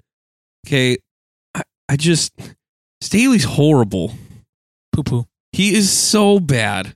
And consistently the Chargers just underperform. If any of us were as bad at our jobs as he is, we wouldn't have any of them. We would be doing this podcast a whole lot more because we'd have all the time in the world. Dude, we'd be cleaning toilets at a gym near you. Like, this is ridiculous what he's doing. Cleaning toilets at the AM gas station every week. Absolutely. So I've got him slotted at number 2. Grant. My number 2, I'm very aware of what I'm doing. My number 2 is Matt Canada. My number 2. Your number 3 was Matt Canada. Yes, my number 2 is Matt Canada. Is Matt Canada. Jameson, your number 2? Yeah, I said my number 2. I agree with you. It's Staley. Kind of unquestionable at this point. He should not be around. I think probably not for the second half of the season. But he shouldn't have been around maybe to start the season either after that playoff loss. So yeah, I'm going to slot him number 2. Agreed. Very underperforming considering the roster, which I know some of those guys aren't doing what we thought they would, but still can't underperform like that. Mike, you're number 2. My number 2 is Canada. I'm going with Grant over here. I have reasons for it too, but I think I want to start with the number 1 on how I break it down. Well, for me, I mean, we've said his name multiple times. We're moving into the 1 slot here. It's him till it ain't him. Matt Canada needs to be fired as the Steelers' offensive coordinator. They, again, massively underperformed. I understand that Pickett went out of the game. Trubisky went a whopping 3 for 5 after he went out of the game. And this team just can't put points on the board. This is the second time this season they have lost 30-6. It's the second time in the season, and we're 4 games in. They've already lost 30-6 twice. They can't hit 300 yards. They can't get first downs. They can't make good decisions to sustain drives. Najee Harris getting the ball at a shotgun on 4th and 1. To hear Big Ben break it down He literally said, I just yelled at the TV, what are you doing? Because what these guys do is they run power ball, and you don't put your quarterback under center on 4th and 1. Najee is averaging 5 yards a carry. 5. And having the best game of the season so far. And that game. You're talking about that game. Okay. So far. He's definitely not and the dude the season, goes to shotgun and hands it off on 4th and 1 and makes him shimmy in the backfield if you and don't get stuffed. know football, that's the exact opposite of what you do. It was a borderline stretch play the way they ran it. Like, this is Najee Harris might be one of the slowest starting running backs in the NFL right now, and you do that. It's consistently so bad, and it's just embarrassing that he has a job. The guy is just awful. To piggyback on that, number one. Sounds like the other number ones here are going to be different. I'll just include my Matt Canada piece as well. This goes back to last season. Are you just doing Matt Canada for all three? Is that why you're... Possibly. Keep going. Keep going. I'll interject. Okay. Well, I was just going to say, going back to last season, I talked about basically every week the Steelers came up, how unwatchable they were because they had way too many primetime games and were just a chore to watch their games, honestly, and that's continued through this year. I can't remember if I had mentioned it on this show, and this stat is actually now a few weeks old, but considering how bad they've been, I believe this streak is still continuing. So at the time I jotted this down, they were 37 straight games under Matt Canada where the Steelers have not gained more than 400 yards of offense. So you can add another probably like 2, maybe even 3 weeks in there, depending on when I wrote this down. So they're either at like 39 or 40 straight games under Matt Canada where that offense has not gained more than 400 yards. That's just unacceptable. It's unbelievable. Mike, go ahead. I'm going to give Grant the floor at the end here. All right. Well, I'm going to say Staley's my number one, that he needs to go. And it is for the reasons you've stated. I think it is more egregious what he's done to this roster than what Matt Canada has actually worked with on that Steelers offense. I'm sorry, the Steelers offense strong point is not good with the players they have. That offensive line is bad. They can't run block. They're just... Najee Harris, I think, is a decent running back, and he's being stuffed at the line, not given a chance to move. Those receivers are getting errant balls from a mediocre, maybe, quarterback. We're kind of seeing him grow a little bit still. That might be a little generous. I just don't see him being a good quarterback. And, he has flashes, and then he's terrible. I'm like, okay, Fitzpatrick in the young years, And you're looking at this, and I'm just like, okay, so there's not a whole lot. But Staley, we go into last year, we're looking at this team, we're like, these guys should be Super Bowl contenders. This team is loaded. And I feel like the coaching is running them into the ground. The players aren't playing hard for them. It's bad coaching. And I think Eberflus, I think Canada has a little bit of an out saying our teams aren't good. It's hard to coach up bad teams sometimes. It's hard to coach down a good team sometimes. Honestly, Staley. It's pretty impressive. It's pretty impressive what he's done. He's standing there doing his thing. Yeah. Yeah, he's doing it. He's doing the thing. Yeah, you gotta trade an all-pro cornerback, for a half a round pick, and you gotta do some interesting things to make your team suck this bad. But yeah. All right, Grant. My number one is Matt Canada. So yeah, Andrew my number two, 3 is Andrew Matt 3. Canada. My number 2 is Matt Canada. No, my actual ranking would be Matt Canada. Then I would go Staley. Then I go Eberflus. I think with Staley because it's it says fired this week. So I have to take account the Chargers did win. They won handsomely. It was against a bad Raiders team. I understand that. And a bunch of their players did shine. With Eberflus, yeah, there's nothing going on here like that. Eberflus, they're probably going to just fire him before Christmas, probably just because he's on a bad team. It's a losing team. It's a second year. That's usually around if players will get let go last month or so. They'll have the interim. But no, Matt Canada's terrible. He's really terrible, and he's really terrible and really bad. And for all the reasons that we stated. I don't need to say anything more. So bad. He's bad. Well, man, if Michigan wins the national championship, what's the likelihood you see Harbaugh either at the Chargers or like at the Bears? Because the Bears are looking to have with the amount of attention he gets every week. Yeah, like the Bears are looking to have the top 2 picks. Like I think he would want to go Williams to the and Bears Harrison for that reason alone. Like they're they've got 1 and 2. Like, yeah. Do you take Caleb Williams and sell the second one for whatever you can get and like just go all in? I draft Caleb Williams and Marvin Harrison Jr. and then I already have DJ Moore and I'm just locked and loaded, ready to go. Darnell Mooney's your third. That's a pretty solid receiving core. Yeah. I mean, I would do that. Like Cole if I were a Kmet Bears had a fan, heck of I'm a day this signing up week for that right now. Like Cole Kmet did all right. Yep. You just got to go get that 3rd round running back, and then you're solid. Embrace right? the suck. Yeah, exactly. Embrace the suck, Bears Embrace fans. the suck. Mm-hmm. I mean, they've been doing it for a while, but embrace it a little bit longer. I mean, Khalil Herbert had we like promise 10 it'll go Caleb better. Is already like probably better than a lot of quarterbacks. In this league. There's also a lot of people that really feel that Harbaugh would only come back to an NFC team because he doesn't want to be in the AFC with his brother. Yeah. There's a lot of people that have said that too. That was part of the reason the 49er job was appealing in the first place, but that he would only come back to an NFC team, and there's going to be an opening there most likely. So we got to get to our pick'em before we let Mike run. So we want to give update. Grant had another solid week. Let's go. This is the upside down, y'all. Were you 4-1? 4-1. 4-1. So he improved to 14-6. Mike went 5-0. Pulled himself up by his bootstraps. He's at 13-7. Jameson and I are now tied at 12-8. Jameson was at 7-8, so he also went 5-0. 5-0, baby. I went 3-2 because I zagged. Yep. But I stupidly zagged. I almost got you guys though. I had the Colts. I had the Colts, and that was my and I Colts as well. I had the Packers. Yeah, that'll I was trying to zag with the Colts and didn't work, but that's okay.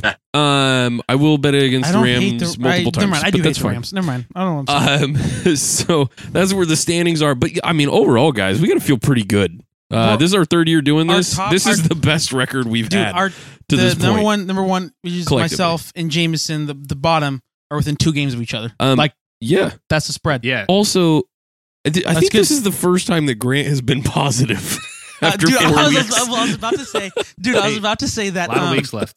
Last year, this was the opposite. I would probably have been 6-14. You probably were somewhere around there. It was pretty bad. Last year was. I honestly, for all the dumb jokes, I was probably hovering around 500. By the end, yes, but you did come back mid-season. That's right. Well, this week I've got our 5 games. I'll be honest, it was hard this week. There's some cruddy matchups this week. Yeah. There's some obvious winners. This is also the first bye week, so we do have some teams not playing, like the Chargers, the Bucks, other teams that are other competitive squads. So like.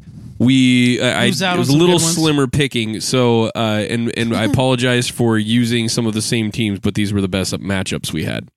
I'm just gonna start. I put them in a certain order, but I'm just gonna start with the one I don't like at all, and that is the Saints at the Patriots. That one is the 2-2 Saints going at the 1-3 Patriots.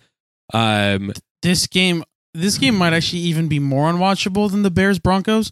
Is Jameis Winston starting again this week? I don't know, but I'm saying it's unwatchable because like it was at least exciting to watch the fact that these are 2 really bad teams with the Broncos and the Bears, and it's like who's gonna want it more? Who's gonna want to Well, it ended up being a good game. And it ended up being a good game, but like Saints Patriots.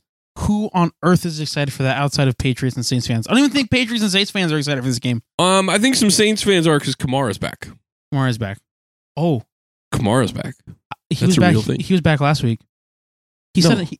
Yeah. Was he? Yes, he said it. He was only suspended for the first 3 weeks. Yeah. He had 13 catches for 33 yards, which is the most amount of catches for the least amount of yards in NFL history.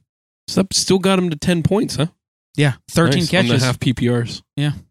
That's also on the stat of the week. Saints haven't scored 20 points this season, by the way. Man, there's another coach that I don't think anybody's really impressed with. That team you love hasn't scored any points, really? I love when the Saints lose. Okay, we got to pick this game, though, guys. Where's it at? It's at New England. So the second team I say it'll be at Saints at Patriots. I'm probably gonna go Patriots. Oofda. Okay, you said it. You said it. Yeah. Is Derek Carr still out? I don't love it. Yeah, that's What's the that? information that I need is the Derek Carr So information. yeah, this is. Let's do a little research. I just think that Bill Belichick is gonna duke James Winston to throwing 12 picks. If Carr's out, I'm taking the Patriots. If Carr's in, I'm taking the Saints. The Patriots aren't good. Yeah, and I think Carr could get it done. The Patriots also suffered obviously a couple of key injuries now. Judon is injured. They got their all-pro cornerback. And Christian Gonzalez is out for the season. This one's actually tough because I do legitimately think both of these teams are very bad. But if it's in Gillette, this is a head coach matchup for me. Yeah, I'm probably going to take the Patriots. I might even take them if they had Carr, if I'm being honest, because he hasn't really. He was limited at practice today, Derek Carr. Oh, if Carr was limited at practice on Wednesday, he's playing. A quarterback being limited. If you practiced at all on Wednesday, then you're chilling. Okay, but so I'm still going to take. I'm going to go Patriots. They're bad, but I think the Saints just can't even score points, and it's at home. I don't and Brian envision Allen's the Patriots. One of the 5 worst coaches in football. So there you go. I think it's Dennis Allen. Whatever I said, Brian Allen. Yeah, probably. It doesn't even matter. Who cares? That guy is not going to have a job for a while. Who cares? I'm going Mike, Saints. I'll let you go and then I'll pick. I'm going Saints. Let's do it. You're going Saints? I don't feel good about my Patriots pick for what Kamara's back for sure. Olave's feeling good. I mean, Carr's feeling better. And that defense is still decent. I'm going Saints too. Yep. I'm with Mike. I'll go Saints. All right, we're splitting that. All right, we're split on that one. That ended up being more conversation than I thought it would be. Let's go to another stinker. We got 2 1-3 teams. Yay. I know, and I feel bad that we're putting one of these teams in here 2 weeks in a row. The Jets at the Broncos. Jets at Broncos. I'm going Broncos. I like the quarterback play is better. Jets defense though. The Broncos defense is historically Zach Wilson bad played now. well. Yeah. It's at home though. Right? Zach Wilson, Mile guys. High, yeah. Come on now. Mile Taking High? the Broncos. Yeah. I'm taking the Broncos too. Again, I also think that even though Sean Payne's not doing too hot right now, he's a far better coach than Saleh is for what for coaching matchups. Yeah. So, yeah, I'm going to take them too. All right. You're going Broncos. You gonna zag? Mm-hmm. I don't think the Jets can score enough points. Yeah. That's fair. I think Wilson can put up like 24, and that'll win them. And I don't think Wilson. Yeah. I don't think Zach Wilson can do that. Zach Wilson cannot score more than 20 points. His defense could, but he can't. Yeah, well, that's a good point. The Texans at the Falcons. 2-2 teams. The Falcons have been playing well at home. Taking the Texans. Oh, the Arthur Smith mustache. You're going against it. Texans are just on fire right now, dude. I love that guy's name is Arthur. Desmond Ridder is also one of the 3 worst quarterbacks in football right now. They can't score enough Bingo. points. He is one of the quarterbacks of all time. Preach it. He is one of the quarterbacks of all time. He is one of them. He is also wasting Kyle Pitts and Drake London right now. I'm going Texans. Texans look like they're playing good football. I'm taking the Texans. I'm also going to take the Texans on this one. I picked them last week. Flush. And we all got that one. I got to keep CJ going. Stroud. Just saying. This I like CJ CJ Stroud. Can we watch the Texans play primetime football? Could this be a primetime game? That would be awesome. Please, for the love of God, flex out the Jets in primetime? Why have they not done that after the second it was confirmed that Aaron Rodgers tore his Achilles? Why did they not get rid of all the owners in a meeting and they're like, and they played the sorry, Chiefs, Mr. Allen, you know what we got to do. Was there and they want that. Oh, kill me! That stupid game was the national game of the week. I am so you glad. saw that one coming and you still did it. You pieces of garbage. Why anyway, did they not have just flexed the Bills Dolphins game right then that week? They can't flex until like week 7 or 8 or something like that is when it starts. That's so the TV stupid. rules. Yeah, TV. So TV deals. stupid. Okay. Next one is this one's a good one. Titans at the Colts. Titans played some surprising 27. Oh wait, it was 27-3. 27. The Titans played some good football this last week.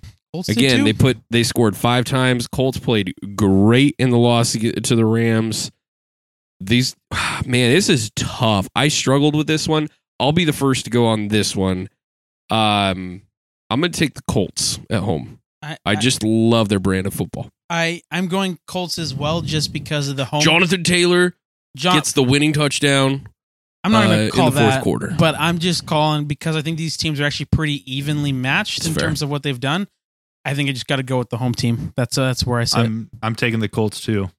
They've kind of become basically ever since we did our preseason stuff. I'm looking at all these South teams that weren't supposed to be good, and now I feel like I'm rooting for like my son. I'm like, yes, you can do train that could. Yeah, so it's like the Colts, the Texans, the Falcons, like all those kinds of teams. I'm like, let's see them roll.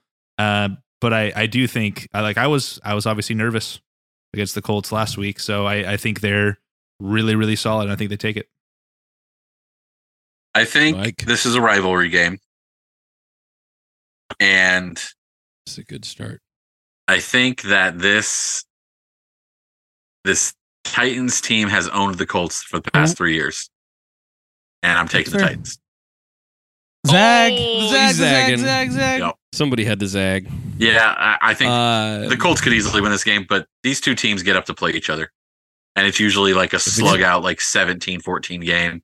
They hate each other. Part of me wonders now, though, like if there's going to be any difference in that coaching philosophy now that there's a whole different regime over there in Indianapolis, where it's like the way that they scheme isn't maybe what like they've been scheming for the past 3 years. Is a little bit more difficult to deal with. But I definitely Vrabel's defenses show up, man. Vrabel's defenses show up against those Colts.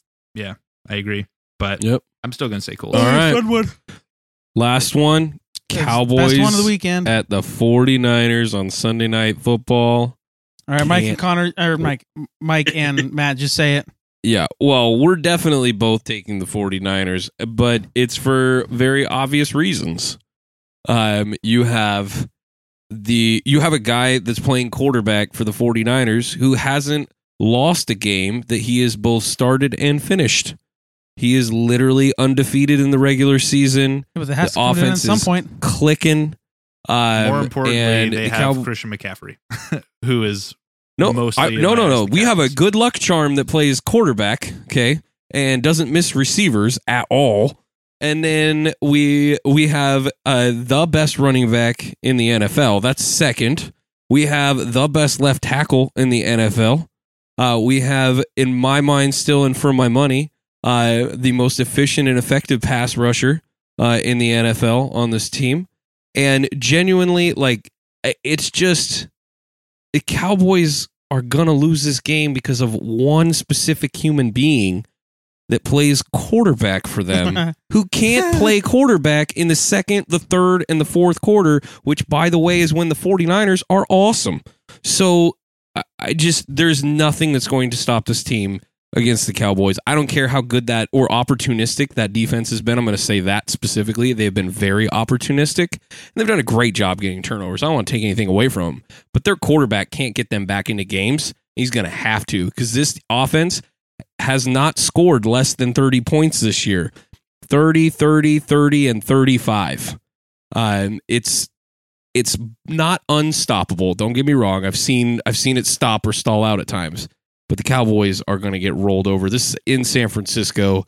And I'm not saying it's a 15-plus pointer, but it's 2 scores. Whew. Big prediction. I'll just get mine out of the way. I think 49ers are going to win this one.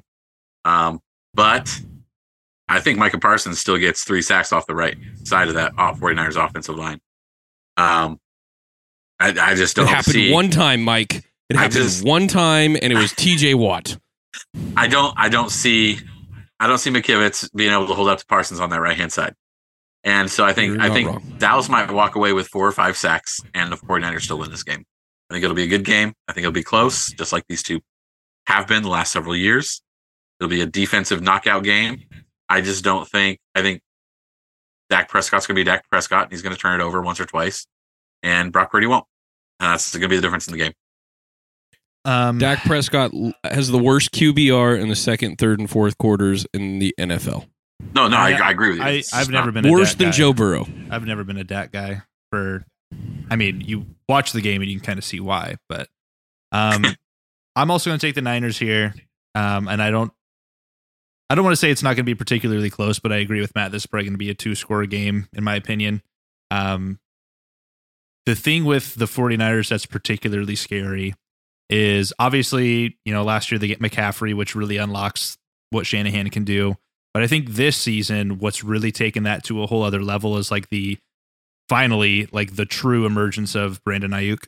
I think that element in the offense was now you just have another guy you have to worry about. Obviously, Kittle isn't the guy he used to be from a receiving threat. But when you have Debo and you have McCaffrey, and now you also have a guy like Ayuk, and like Matt was talking about earlier, a guy who's catching 6 balls on first downs and 4 of them are going for a first down. And Brock Purdy's not making mistakes. I don't think the Cowboys are going to have the opportunity to be as opportunistic as they have been. And I think the Niners right now are just by far the best team in the NFL. And I think they take it by 2 scores. Yeah.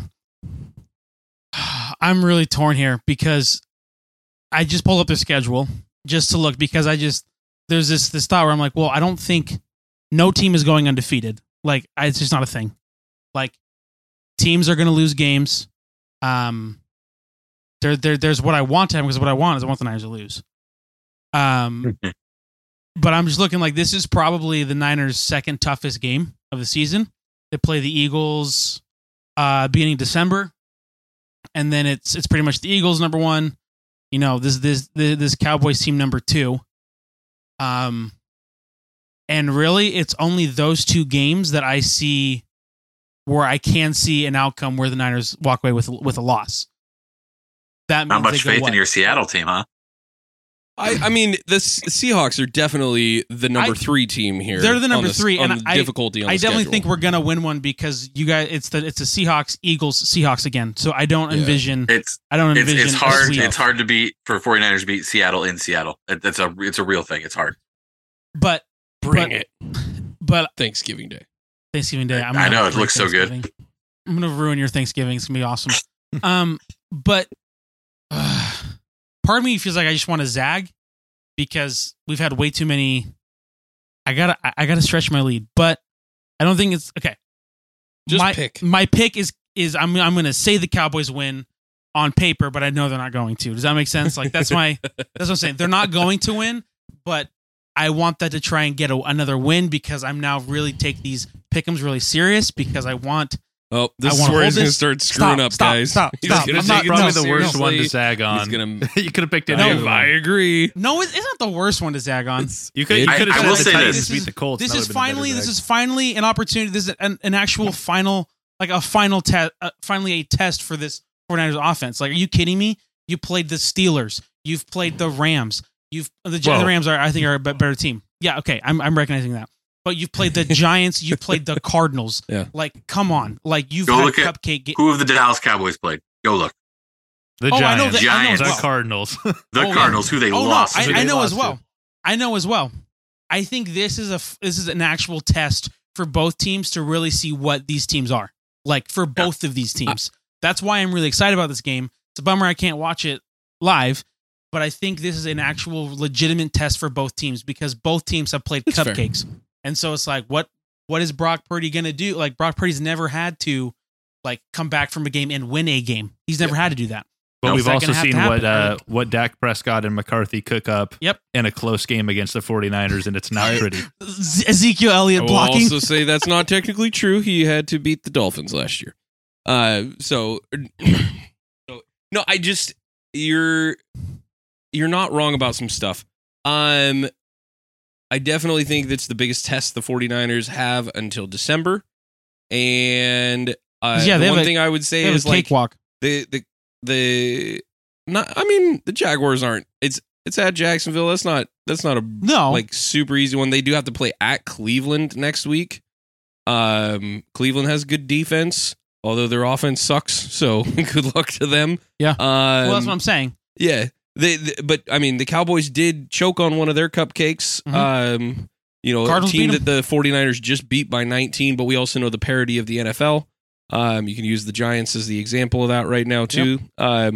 So I totally get it, but I think it's a bad matchup for the Cowboys. I just have to play probability here because the 49ers are not going to go undefeated. Like, I just don't see that happening. I don't think so either. I keep telling myself that all the time. We're going to lose, like, probably It's going to be like to Arizona or something. It's going to be to Arizona or something. It's going to be a game they don't get up bull crud game where somebody gets injured and I'm going to get angry. I'm just playing the probability of like a, it's fair. With an extremely talented defense. Now that offense is whatever. It's something to sneeze at. Speaking of the Cowboys, yeah, that's definitely something to sneeze at. So that's where I envision, because I think they're gonna, after this game, they're gonna go probably win 3 or 4 in a row here again, like right probably afterwards. 4 in a row. That'd be like 4 in a row. So then what? You're at 8-1. Is that out? That would be 8-1 there, and then you got. That's not me. This is not me saying the Niners are not gonna lose games, like that they're gonna like tank here. I'm just saying that the probability, like, this is the best defense that they'll play almost all season. By the way, for the Eagles, 49ers also get primetime Cousins. Just throwing that out there. That's true. Yeah. This is the only week where I'm not starting my Cowboys defense. So take that for what it's worth. Atta dude. It's fair. Well, we're gonna get to fantasy in just a minute. We've got our picks. Can I say something real quick? Uh-oh. Something I want to throw out there for pick 'em. That's fine. Is we do a family pick 'em in my house, right? It's me and my brothers and my dad and stuff. And we started putting my kids in there. My 5-year-old is in like 3rd place. Mopping the floor. Let's go. For our family pick 'em basically over here. And it's incredible because all he does is he picks his favorite animals. That's like the core dude. Have you seen the core? So he hates bears. Like he hates bears. Yeah, like I'm 44-20 on the year, right? So I'm in the lead. I'm like well ahead of everybody, but he's like 38-26, and he's like pushing it, and he's just picking like he's like I'll always pick the Bengals, and he's still like I don't know. He picks the Lions for like every game. It's fantastic. It's so good. I just had to throw that out there for everybody.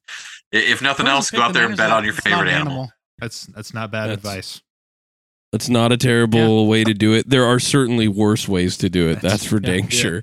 I mean, anyway, thanks for having me, guys. I just want to throw that out there for you.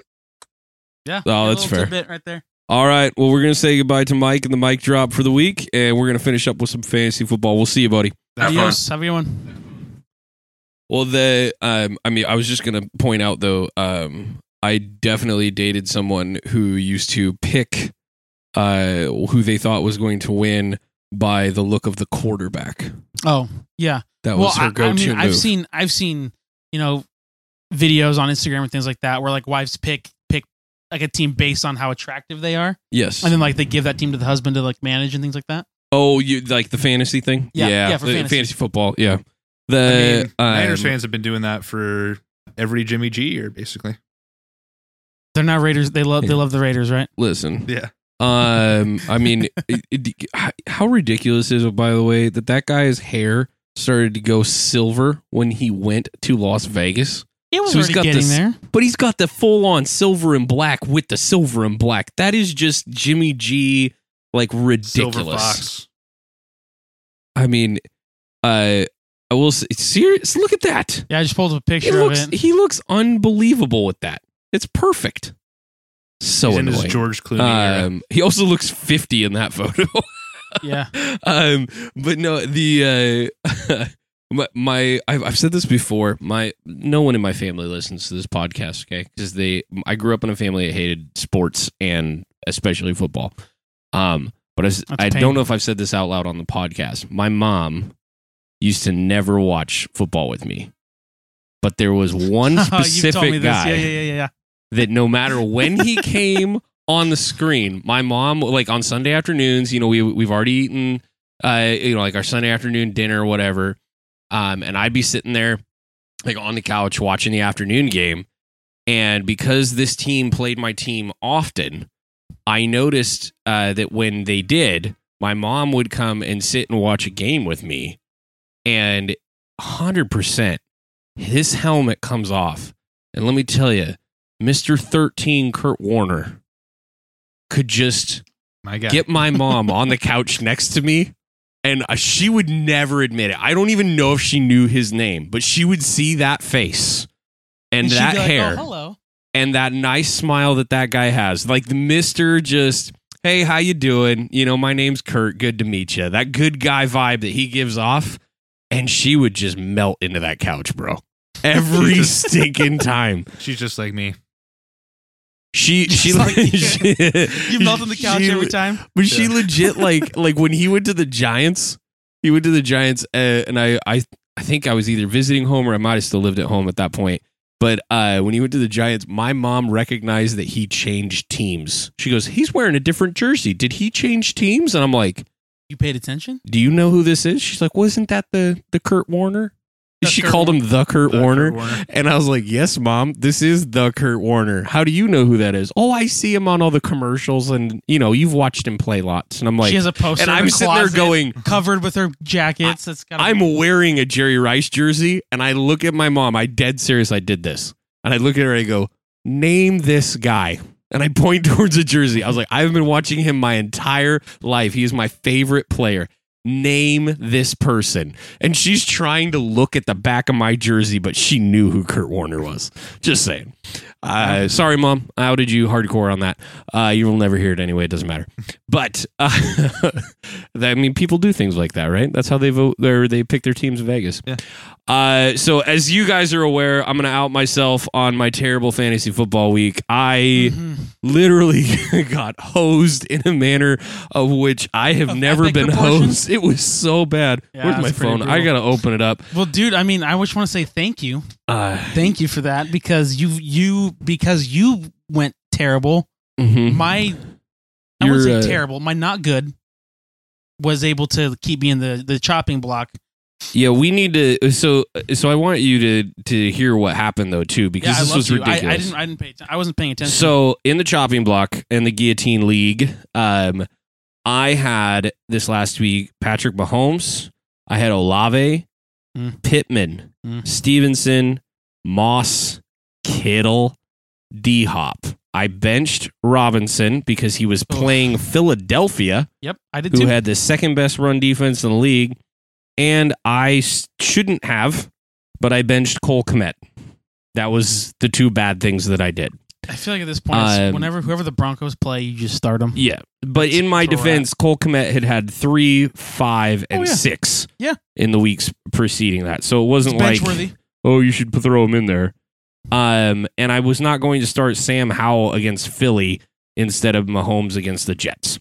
But that lineup, I had, count them, 1, 2 guys get over 9 points. Yikes. Tyler Bass was my second highest score with 14. So I got kicked out of the Guillotine League. I scored 61.82 points. Welcome. That was absolutely horrible. Jameson got kicked out the week before, as if you listened to our last podcast. Is Mike in the chopping block? Yes, Mike is in the chopping block. So Grant and Mike are still in there. I know it doesn't matter, but I am undefeated in that. It doesn't matter at all. Matter, but it's and cool. I was looking at it actually today, and I was able to, and I weathered the storm of starting Deshaun Watson and Amari Cooper. Yeah. Like I had both of those guys. I scored like 78 is what I got. Yep. And I was definitely sweating it. I totally thought, like it was like 2 p.m., might have been like 3. I legit texted everybody. I'm like, goodbye, y'all. Like I'm not making it. But so frustrated though. But I do want to say this is what happened. These geniuses in this league, and I'm not going to call Grant stupid right now. I've done that plenty of times before. He was not stupid because at least he put in a waiver claim. I know you didn't see this, Jameson. Patrick Mahomes, of course, went to the top claim. He was first one off the board, and I think it was the first available person to get him got him. Then no one took a player for 7 spots, and on this roster is Olave and Pittman And Brian Robinson, like, what are you people doing? And by the way, Kamara is on this team. Okay. I got Olave. And legitimately, no one took a guy until Todd took Pittman at 7 spots later. You have that roster available to you and you didn't do it. That is insane. Like, that's just absolutely stupid. Kamara should have made it 0 more picks. Like, literally, it should have been Mahomes and Kamara gone. If you value Pittman, I understand. But Todd and I had talked strategy on this. We figured there was no way in the world that Kamara would make it to him. These shouldn't happen. So he decided not to put in a safety claim because he wanted to make sure he got Pittman because he valued him. He needed him more. He needed the receiver position. So he did that. Here's what is insane. No one put claims on Brian Robinson or, and I don't blame him for Stevenson, or Tyler Bass for another full round. Tyler Bass, by the way, averaging, I believe it's 13.5 or 14 points at the kicker position right now. And half the league in the chopping block is getting less than 7 from their kicker. And you don't go out and get the second point scoring kicker in the league. That was stupid for everybody to miss. But that lasted another round and a half before it came back. And Todd was able to get him again. I don't know where my waiver claim is on here. But I was able to get Eckler last week that was from you, Jameson, right? Yeah, and you were down. Me. You were down far. Yeah, I'm far down. And like I was able to get Olave. Yeah. So like, the same, like, but the same dude. I woke up this morning and I'm like, I got Olave? Yeah. Because like, the same guy Goff My Lawn got Brian Robinson, got Kamara, and got Stevenson off my team. He got all 3 of them.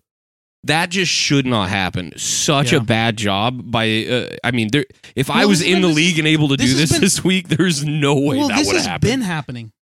Like there has been like guys that I shouldn't have gotten. No one's gotten three starters. No one's gotten 3. But like the fact that I'm as low as I am because I have a low waiver claim. I got Eckler. Like I was like no. The week before I think you were actually like 4. Oh, it bumps you down. So you were like I think at the 3rd or 4th position total. Okay. So yeah, you definitely. But the great thing is that since I got Olave as low as I was, that means you'll come right back, and I'll have. And also because other people went and got other guys. Like my roster got picked apart, so like I knew it was gonna. I definitely need like some wide receiver help. But like, yeah, I mean, I've been able to just get running backs. Like I've got Eckler, I've got Barkley, I've got Etienne, I've got Miles Sanders. Who like I'm doing all right there. Yeah, Miles Sanders should be subbing, but yeah. I had to start him because both Barkley and Eckler were injured. Yeah. So, but genuinely, like, couldn't believe that happened in that league with as many good people as we have in there. That's just, I think, poor use of your waiver claims. And by the way, I do think it was brilliant of Goff My Lawn to do what he did, and to put in that many waiver claims. Because if you're gonna get waiver hit anyway, and you're gonna take a guy in a guillotine league, just take as many as you can that week. It's not gonna benefit you that much to move up 2 or 3 spots. Right. You're going to get, and you can go and get multiple starters. If you're in that scenario, do it. Like, just put them in there.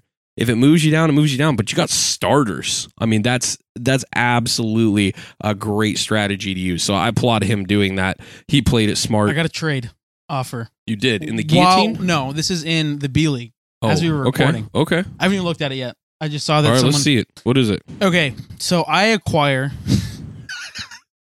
How bad is it? Well, I mean, for how it's going right now, I'm kind of tempted. I get Dak Prescott. Kill me. And Michael Thomas. Don't want either of them. For Joe Burrow, who's been terrible. That is the dumbest kill me trade ever. It is. So I'm not going to do it. No one wins. No, like, that's just that's 2 guys just putting a gun to their own heads. Yeah. I'm gonna reject it because what Joe Burrow can do is insanely better than Dak Prescott. Okay, we had one, and I am just fine at wide receiver because I've got. Go ahead. Would you get one? Yeah, I also just looked and got a trade in the B League. No, you're in the same league. Go ahead. I'll move over to the A League in a second. Somebody offered a trade to give me Prescott, Pacheco, and Michael Thomas for Lamar. Okay, same so guy. For Lamar it's discount Jackson. Belichick. Yeah, for Lamar Jackson and Calvin Ridley. How about no? Are you what? Belichick offered you that? Like, he knows what he's doing, bro. That guy has won the A League. I would never that's take weird. Prescott nor Michael Thomas. Oh, his quarterback room for sucks. $1 million. Is that what he's doing it? It's Dak Prescott and Deshaun Watson. Ooh, okay. Hey, He's desperate for a quarterback. If Deshaun's healthy, he'll get you maybe like 18 to 20 fantasy points. Oh, hold on. Let's go manipulation here. Grant? Yeah. Offer him Burrow for Pacheco. If he's willing to deal Pacheco. I'm just saying, let's go manipulation here. My backup is Stroud. That's what was my backup right now. Backup. Yeah. But if that'd be hilarious. If Burrow can, yeah, but you're saying if, because I mean, dude, he's the reason I'm 1-3, 100%. Oh yeah, but just go because that's what I'm saying. Like Stroud, he's given me 3 points, 15, 8, and 4. But dude, Pacheco's been points week in, week out. Like you should just do it. See if he'll do it. If he needs a quarterback that bad. I was going to show you. I'd have to go trade for another quarterback, or just pick up Matt Stafford. I guess. Listener to the program, and shout out to my buddy Todd. Also another listener to the program, TSA Ben. Hi, TSA Ben. They are trading in the A League. This is accepted. Baker and Buffalo. TSA Ben is trading to Todd. Getting from Todd. He is trading away Tua and Cleveland. Now, Cleveland has been inconsistent. They've still been. They're 4-12, 7-9. So good for the most. Good, not elite. Yeah, but they're hitting above their projections for the most part. But also, they're going to be hitting up the likes of San Francisco, Indy, and Seattle in their next 3 games. So that's and Baltimore, and they have a bye week coming. But no, I mean, Todd was like shocked. He's like, dude, I got Tua on this trade. He's like, I'm more sad to give up Buffalo's defense by far because Buffalo's already racked up 56 points. I mean, they went 9. They had that blow up game against Washington with 32 points and then 10 and 5 in their other games. So, but he hadn't started Baker yet, and Baker's had okay games and then had a good game this last week with almost 23 points. But I have sent out these 2 trades. I like trades. I'm constantly trying. I put Rachaad White and Jerry Jeudy out there for Ayuk. And I put Rachaad White and Jerry Jeudy out there for Pittman, for either one. And I'm trying to snag one of those guys. I don't need a lot. So I'm just looking for bits and pieces, just seeing if somebody who needs 2 starters or potential starters. I know Jerry Jeudy's not every week, but I was able to pick up Cortland Sutton. Somebody put him on waivers in the A League, and I don't understand why. That's not. Sutton's been really consistent with his points so far. Smart. Double digits, 3 games already. And I just don't want Jerry Jeudy and Cortland Sutton on the same team making me make that choice. And I'll look stupid when it goes the other way, so I don't want to do that. But anyway, just trying to get some value out of Jeudy. May have to trade away Sutton at some point if he blows up. But I've got Jonathan Taylor coming up this week, hopefully. And so I'm going to be pretty set with Taylor, Pierce. I have Rachaad White, DK. I have Laporta and Hawkinson on this team. I love Laporta, man. He's been playing solid. I got the K. Williams from the Rams. I got Jacobs, D-Hop, Tyreek, and Lamar. D-Hop has not been. D-Hop's not been D-Hop. I'll be interested to see what he does in some key matchups. He's got one against Indy this week that's given up the 8th most points to receivers. And then he's decently greenlit after his bye week. He's got a couple tough matchups here and there, but I do like the potential still. But I have considered him in trades as well. Other than that, I'm still in first place in the A League and what I affectionately call the Practice League. And I think I am in second place in my NFL.com league. But I've got home run hitters there, and I think I'm first in points in that league, even though I'm in second place. So, I'm still moving on all cylinders here, enjoying it. I know you guys are playing catch up, obviously checking out some trades in the B League, trying to make that happen. But the goal is playoffs. Do want to hit on a couple of options for you this week. We already mentioned, and things to consider. If you have Kupp and Taylor, don't just throw them into your starting spot. You need to hold off. Do drop somebody right now so that you can make the call over the weekend on what to do with them. Be watching your injuries if you have the option to put people in flex that are questionable going into Sunday, always use the flex rule, so you don't lock them into a position. If you lock them into a position, you got a guy on your bench that could cover that spot, but it's a running back, and let's say your guy is a wide receiver that's questionable. You need to make sure you get that wide receiver that's questionable into a flex spot so you can sub in a running back who would be their replacement. Make sure you're doing that. That's just fantasy football 101. I know some people are like, we all know that. Not everybody does. That's for dang sure. But make sure you're doing that and helping yourself out. Watch those questionables. Watch these guys coming off the PUP list. A few bangers that you want to be aware of. We mentioned earlier, if you hold the keys to anything that says Washington on it, start it this week. Anything. They are playing the Bears. Just anything. Russell Wilson looked like a golden god this last week. 3 touchdowns and almost 300 yards. I can't believe last year I was calling this guy a bum. Now I have to defend this guy every stinking week, man. He looked great this week. Start anything that is Washington. There's a couple matchups that I really like. If you have Jacobs this week against Green Bay, their run defense has been atrocious. I'm very excited. And that is a Monday night game, so he's going to be fully rested, fully healthy, and they're playing in Vegas, so strongly consider starting Jacobs in that game.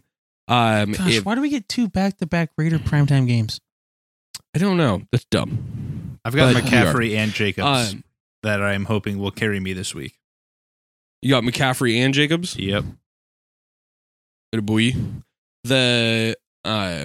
I was looking at a couple other ones here real quick. Oh, and also check your rosters, everybody. Like, bye weeks are a real thing, and they start this week.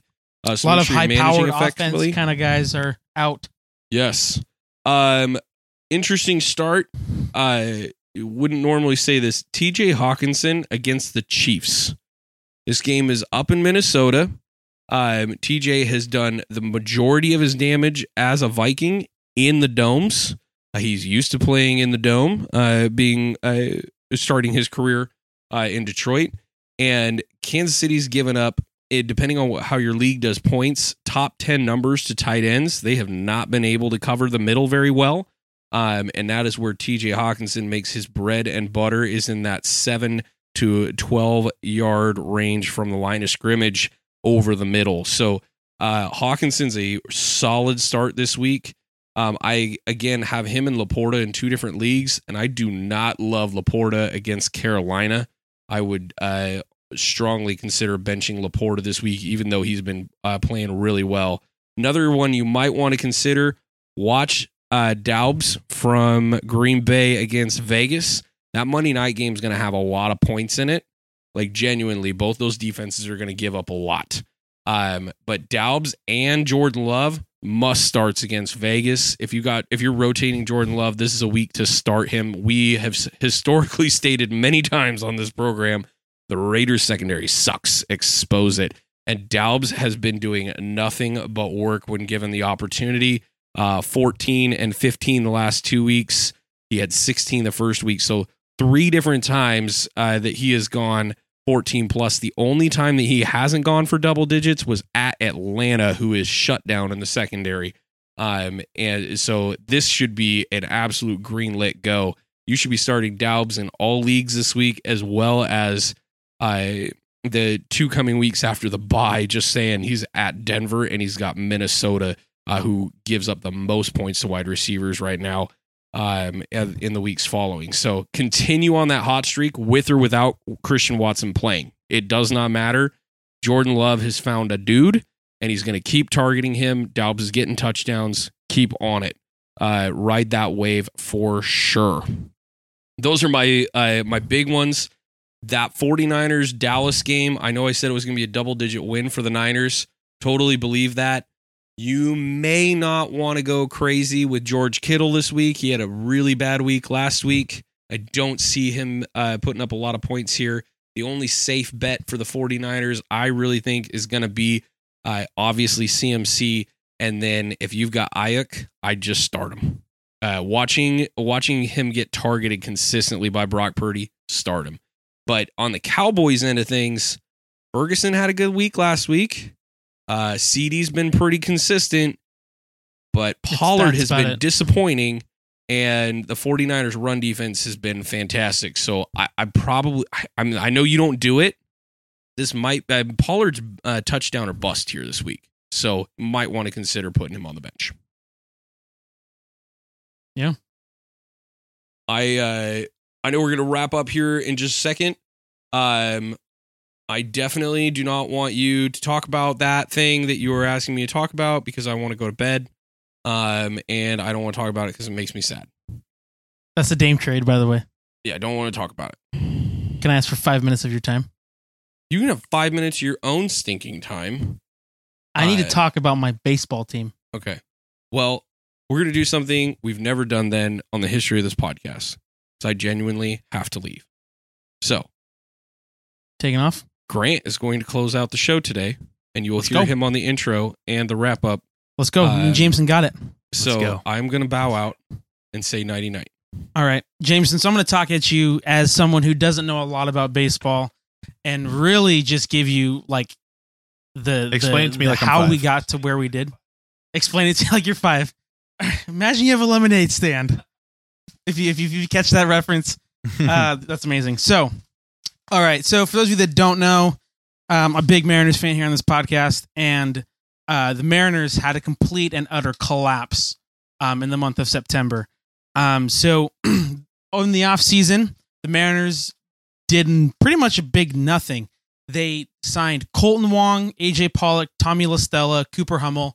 For those of you that don't know the way baseball works, there's a lot of like cybermetrics, and the way that they quantify stats is really weird, and a lot of them they're somewhat important and some are not. One of them is F4, so it's wins above replacement, and so like 0 is it's like a wins above like the next guy up or like the average guy, right? And so you want to have a positive WAR, you want to be like for example Shohei Ohtani this season pitched, catched, he had like an F4 of above 10, so 10 wins. He was worth 10 wins as a player this year. So probably going to win the MVP this year, that kind of stuff. So these guys that they signed in the offseason were a -2 wins above replacement. They weren't even average. They were bad. And Jerry DiPoto, the GM, tried to convince everybody with this snake oil, like they're going to be great, literally grabbing guys off the scrap heap here. They combined for about 6% of the at-bats this year, which is around 600 or so at-bats. You don't think that's not a lot, but I'm going to explain to you why that will matter here at the end. So from April to July, they played 500 ball. They would win 2 games, lose 2 games, win 5, lose 5. Always hovering on that 500 mark. At the trade deadline, obviously had some holes they needed to fill. They were around 500. They decided to instead sell off their best closer, one of the best closers statistically in saves this year, sold him to the Diamondbacks, and got some guys to kind of raise the floor of this team. And I did not like, in a vacuum, I like it. The Mariners were kind of better for the next couple of years because they're guys that can contribute in the next year. But today they were worse when that trade happened because they just lost Paul Sewald, one of the best closers out there. So that happened. And then they did nothing else at the trade deadline. They did nothing else. They didn't replace him. They didn't go and get another starting pitcher, which they needed. They desperately needed that because they were relying on 2 rookies on pitch counts. They needed another starting pitcher to come in there and eat innings. That's all they needed. Someone to eat innings. They did nothing else at the trade deadline. Nothing else. Huge disappointment, huge failure. They again try to say that, there was no trades out there to make. Yes, there was, because guys were being sold off for nothing. Go to the Mets, get some players to do nothing. Like they were selling them for next to nothing prospects. So then August happens. They set a franchise best 21 wins in the month. That's statistically the best month of Mariners baseball in their entire franchise. They won 21 games. 21 games. It was roughly like 27, 26, 28, somewhere around there wins. So they only lost like maybe 4 or 5 games that month of August. Incredible. They ended up being 3rd in the division to like being in this 3-way race for first place in the division. At one point, 3 weeks ago, they were number 1 in sole possession of the division. Then September happens. They go 11-17, completely fall apart, giving up the division in the final game of the season. So they completely fell apart. They burned all their pitching in the month of August because, again, they needed another closer. They needed some starting pitching. They used all of it in the month of August. And then all of that, the failure happened in September because they did not prepare the trade deadline. So that happens. It's terrible. They lose out in the playoffs, or to not even get the playoffs. They missed the playoffs by 1 game, missed the division by 2 games, and because they beat the Rangers in the last game of the season, that gave the division to the Houston Astros, which causes me extreme pain to say. We gave the Astros the division. Hate the Astros. I don't even watch ball. No, they're terrible. Their fans are the worst. Your team is terrible. Your fan base is terrible. You vote for players to get hurt. Like, you want your team to throw at the other team, and they throw out more players than any other team in baseball. Whatever they try to tell you, Astros players throw at like every single other team. Terrible. Anyway, so they literally, because they beat the Rangers, they were in this three-way race between the Rangers, Houston, and Seattle, and because the final games of the season were against the Astros and the Rangers, it mattered. They went their last 10. They went 4-6. Their final 10 against the Astros and the Rangers. This is literally, the Mariners had complete control of how this happened. If they won games, they won series, that kind of stuff. So they lose it. They give the division to Houston. That's terrible. But the worst thing that happened, which maybe some of you guys may have seen because it's made national news, the Mariners had a press conference just the other day. And this is what the stuff they said. So they first schedule this press conference. They schedule it in the middle of an MLB playoff game. And MLB has rules. You cannot have, you cannot stream like press conferences, things like that when there are playoff games happening. It's part of their rights and things like that. So they intentionally schedule this press conference in the middle of a game on a Tuesday afternoon when the Rays and I think it was the Rangers. Yeah, the Rangers that were playing. And they schedule this so that way, hopefully, no one would see this. But of course, in the age of the internet, you can see it. So hopefully, these people wouldn't watch. So then Jerry Dipoto is thrown out there to the Wolves by John Stanton, our bum of an owner. He throws him out there, and he could have just said GM speak, like, "Yep, we didn't hit our goal this year, blah, blah, blah. We're going to be back better next year." Just that kind of stuff. But he said the worst stuff that I've ever heard a GM in any sport, any front office say ever. Jameson, have you seen some of this stuff that's come out? Nope. Okay.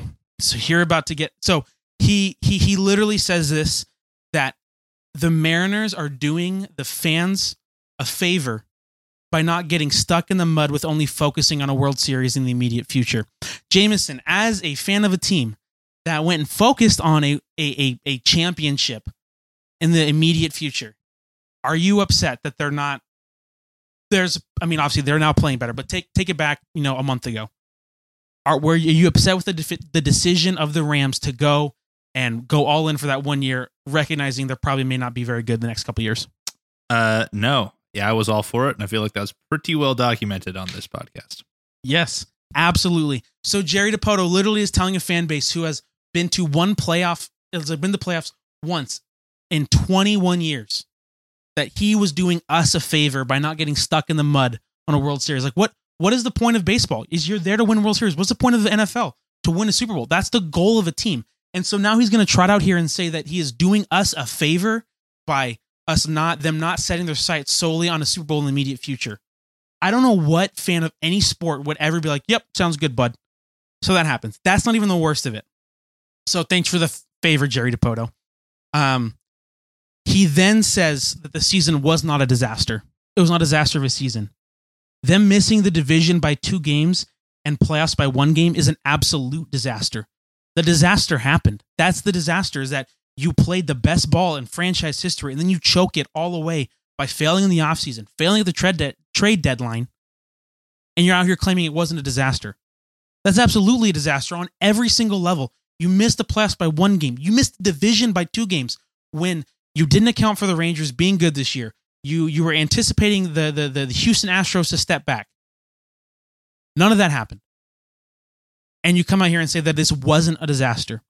That's not even the dumbest thing he said. The dumbest thing he said, this is it. This is the cherry on top here, and then I'm over. He said, our plan is to win 54% of games. 54% chance of games, bro. Not great. He literally he's out here saying that their goal or 10-year plan is to win 54% of their games. What kind of a statement is that? You're aiming to be just barely above 500 as your record? What goal is that? The goal is to win a World Series. The goal is to be in contention every year. And yet you're out here saying the goal is to win 54% of games. Here's how you're supposed to say that. Our plan is to win 90 to 100 games a season. There's 162 games in the season. You don't come out here and say some weird arbitrary percentage. You don't say that. You don't say our plan is to win 54%. That's not a passing grade in school and anything.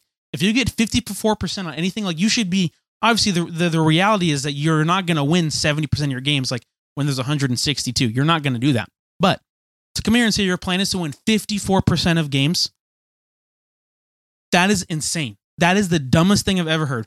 Best part though, their record this year was 88-74.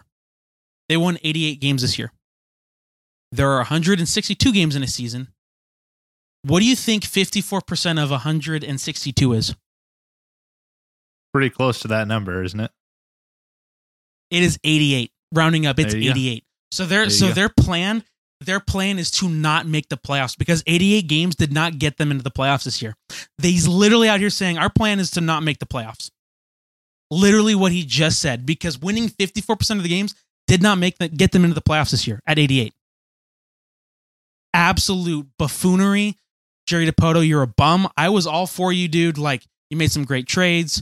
You're an absolute bum. Like, coming out here and saying that stuff, you need to never, like, you're on the hot seat. You need to be on the hot seat. Terrible.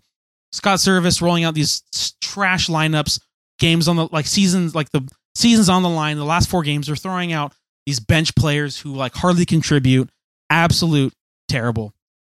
Mariners should be ashamed of yourself. If you're a fan of this team, you should be livid. And you should honestly not support this franchise right now because they also led the league in operating income. So they made the most money and spent the less. And that's all John Stanton, our owner, cares about is pocketing money. He doesn't care about winning. He cares about building dumb suites for rich people to go be in their stadium and all these dumb things.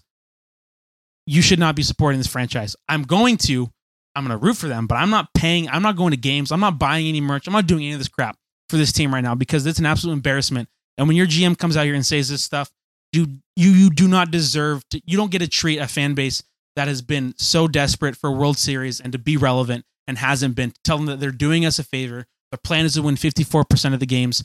Absolute trash. Don't deserve a job. Don't deserve any support from the fans. And hopefully this is something that, like, everyone is, like, in the baseball world, everyone is seeing this. So hopefully this means something. There's my TED Talk. Thank you for sitting through this, Jameson, as someone who doesn't understand baseball. Really, hopefully you were able to bring some sort of understanding to this. I understand the benefits of going all in and having GMs that will want to spend all the money and try to win games. So to see the opposite, right? To see the opposite side of that, it's like, I could see how that's very frustrating. Yeah, but so wow, I didn't know that's got what that. I'm leaving you all with. I loosely, follow just via the timeline, being local. Sure, see stuff pop up, but it's like I didn't know it was like that. I did know it was a good start to the season, but I didn't know that's how it was ending. Yeah, that's how it ends, and players were outspoken against the front office, and then there's rumors out there they were forced to apologize, and like all those. It's just you're not going to attract people who want to come play in this organization in this market that can't really attract like the big names, and so you're doing yourself no favors here. So, yep, absolutely shot themselves in the foot, put their foot in the mouth. It's an embarrassment. If you're a Mariners fan, don't support this franchise right now, unless they prove that they're going to be competent and prove they want to win and not only win 54% of their games. So, yeah. So, I think, is there anything else to add, Jameson? No, I won't open the Dame trade can of worms at this hour. Yeah. Yeah. I will just say I was a big fan of what they did. Yeah, it sucks, but I'm a big fan. It's sad. It was sad. I think it's sad, but sad. Joe Cronin cooked, I will say. He did cook. I'm not a fan of the report that came out that potentially he wanted to come back, and then they were like, no, I saw. Okay, yeah, real quick on that. I saw your thing. Opinion real on quick it. on that, Yeah. I'll just say, like, Chris Haynes has always been a mouthpiece for Dame, basically his entire career. And so anytime that there's a report out there, it just feels like Dame PR, so I don't ever really care about it. But even if it is true and that's what happened, I'm still on Cronin's side because I don't think that you can basically throw any Blazers leverage out the window by saying I only want to play for Miami, and then when that doesn't happen, say, "Oh, I want to actually play for the Blazers." It's like, no, like you can't put us in this compromised position and potentially try to get us to basically throw away our franchise moving forward, which kind of cause the same issues that maybe the Mariners are dealing with for something like this. So we're not going to bring you back. You already told us you don't want to be here, so. My analogy that you saw was that's like if you wanted to leave your wife, but you're like, I'm only going to leave you for this one person, but like they said, but if that doesn't work out, it's not going to happen, but I'll come back. It's like, no, dude, like it's done. We're moving forward. So, but we won't dive into that too much. They did cook though. I'm feeling good about it. They did get some really good pieces. So for that, like it makes it easier to swallow on that end. Still heartbreaker. Still a sad day if you're a Pacific Northwest fan. I'll miss Dame, but I, as the basketball fan in general, I think it's the perfect basketball situation. I couldn't have asked for a better pairing with Dame. Like if he's going to go anywhere, I'm always going to root for him. I want him to win a ring. So for him to go play with Giannis, to me, that's way better than Miami. And we ended up, the Blazers coming out better than we would have with the Miami trade. So I guess that does put a quick bow on the Dame talk, but.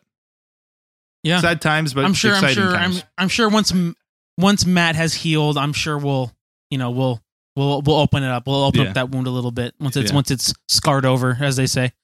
So awesome. All right, well, thanks for joining us. Thanks for hanging around for Sportsify. We will be back next week for our recaps and all that such. Hope you have a great week, and we will catch you next week.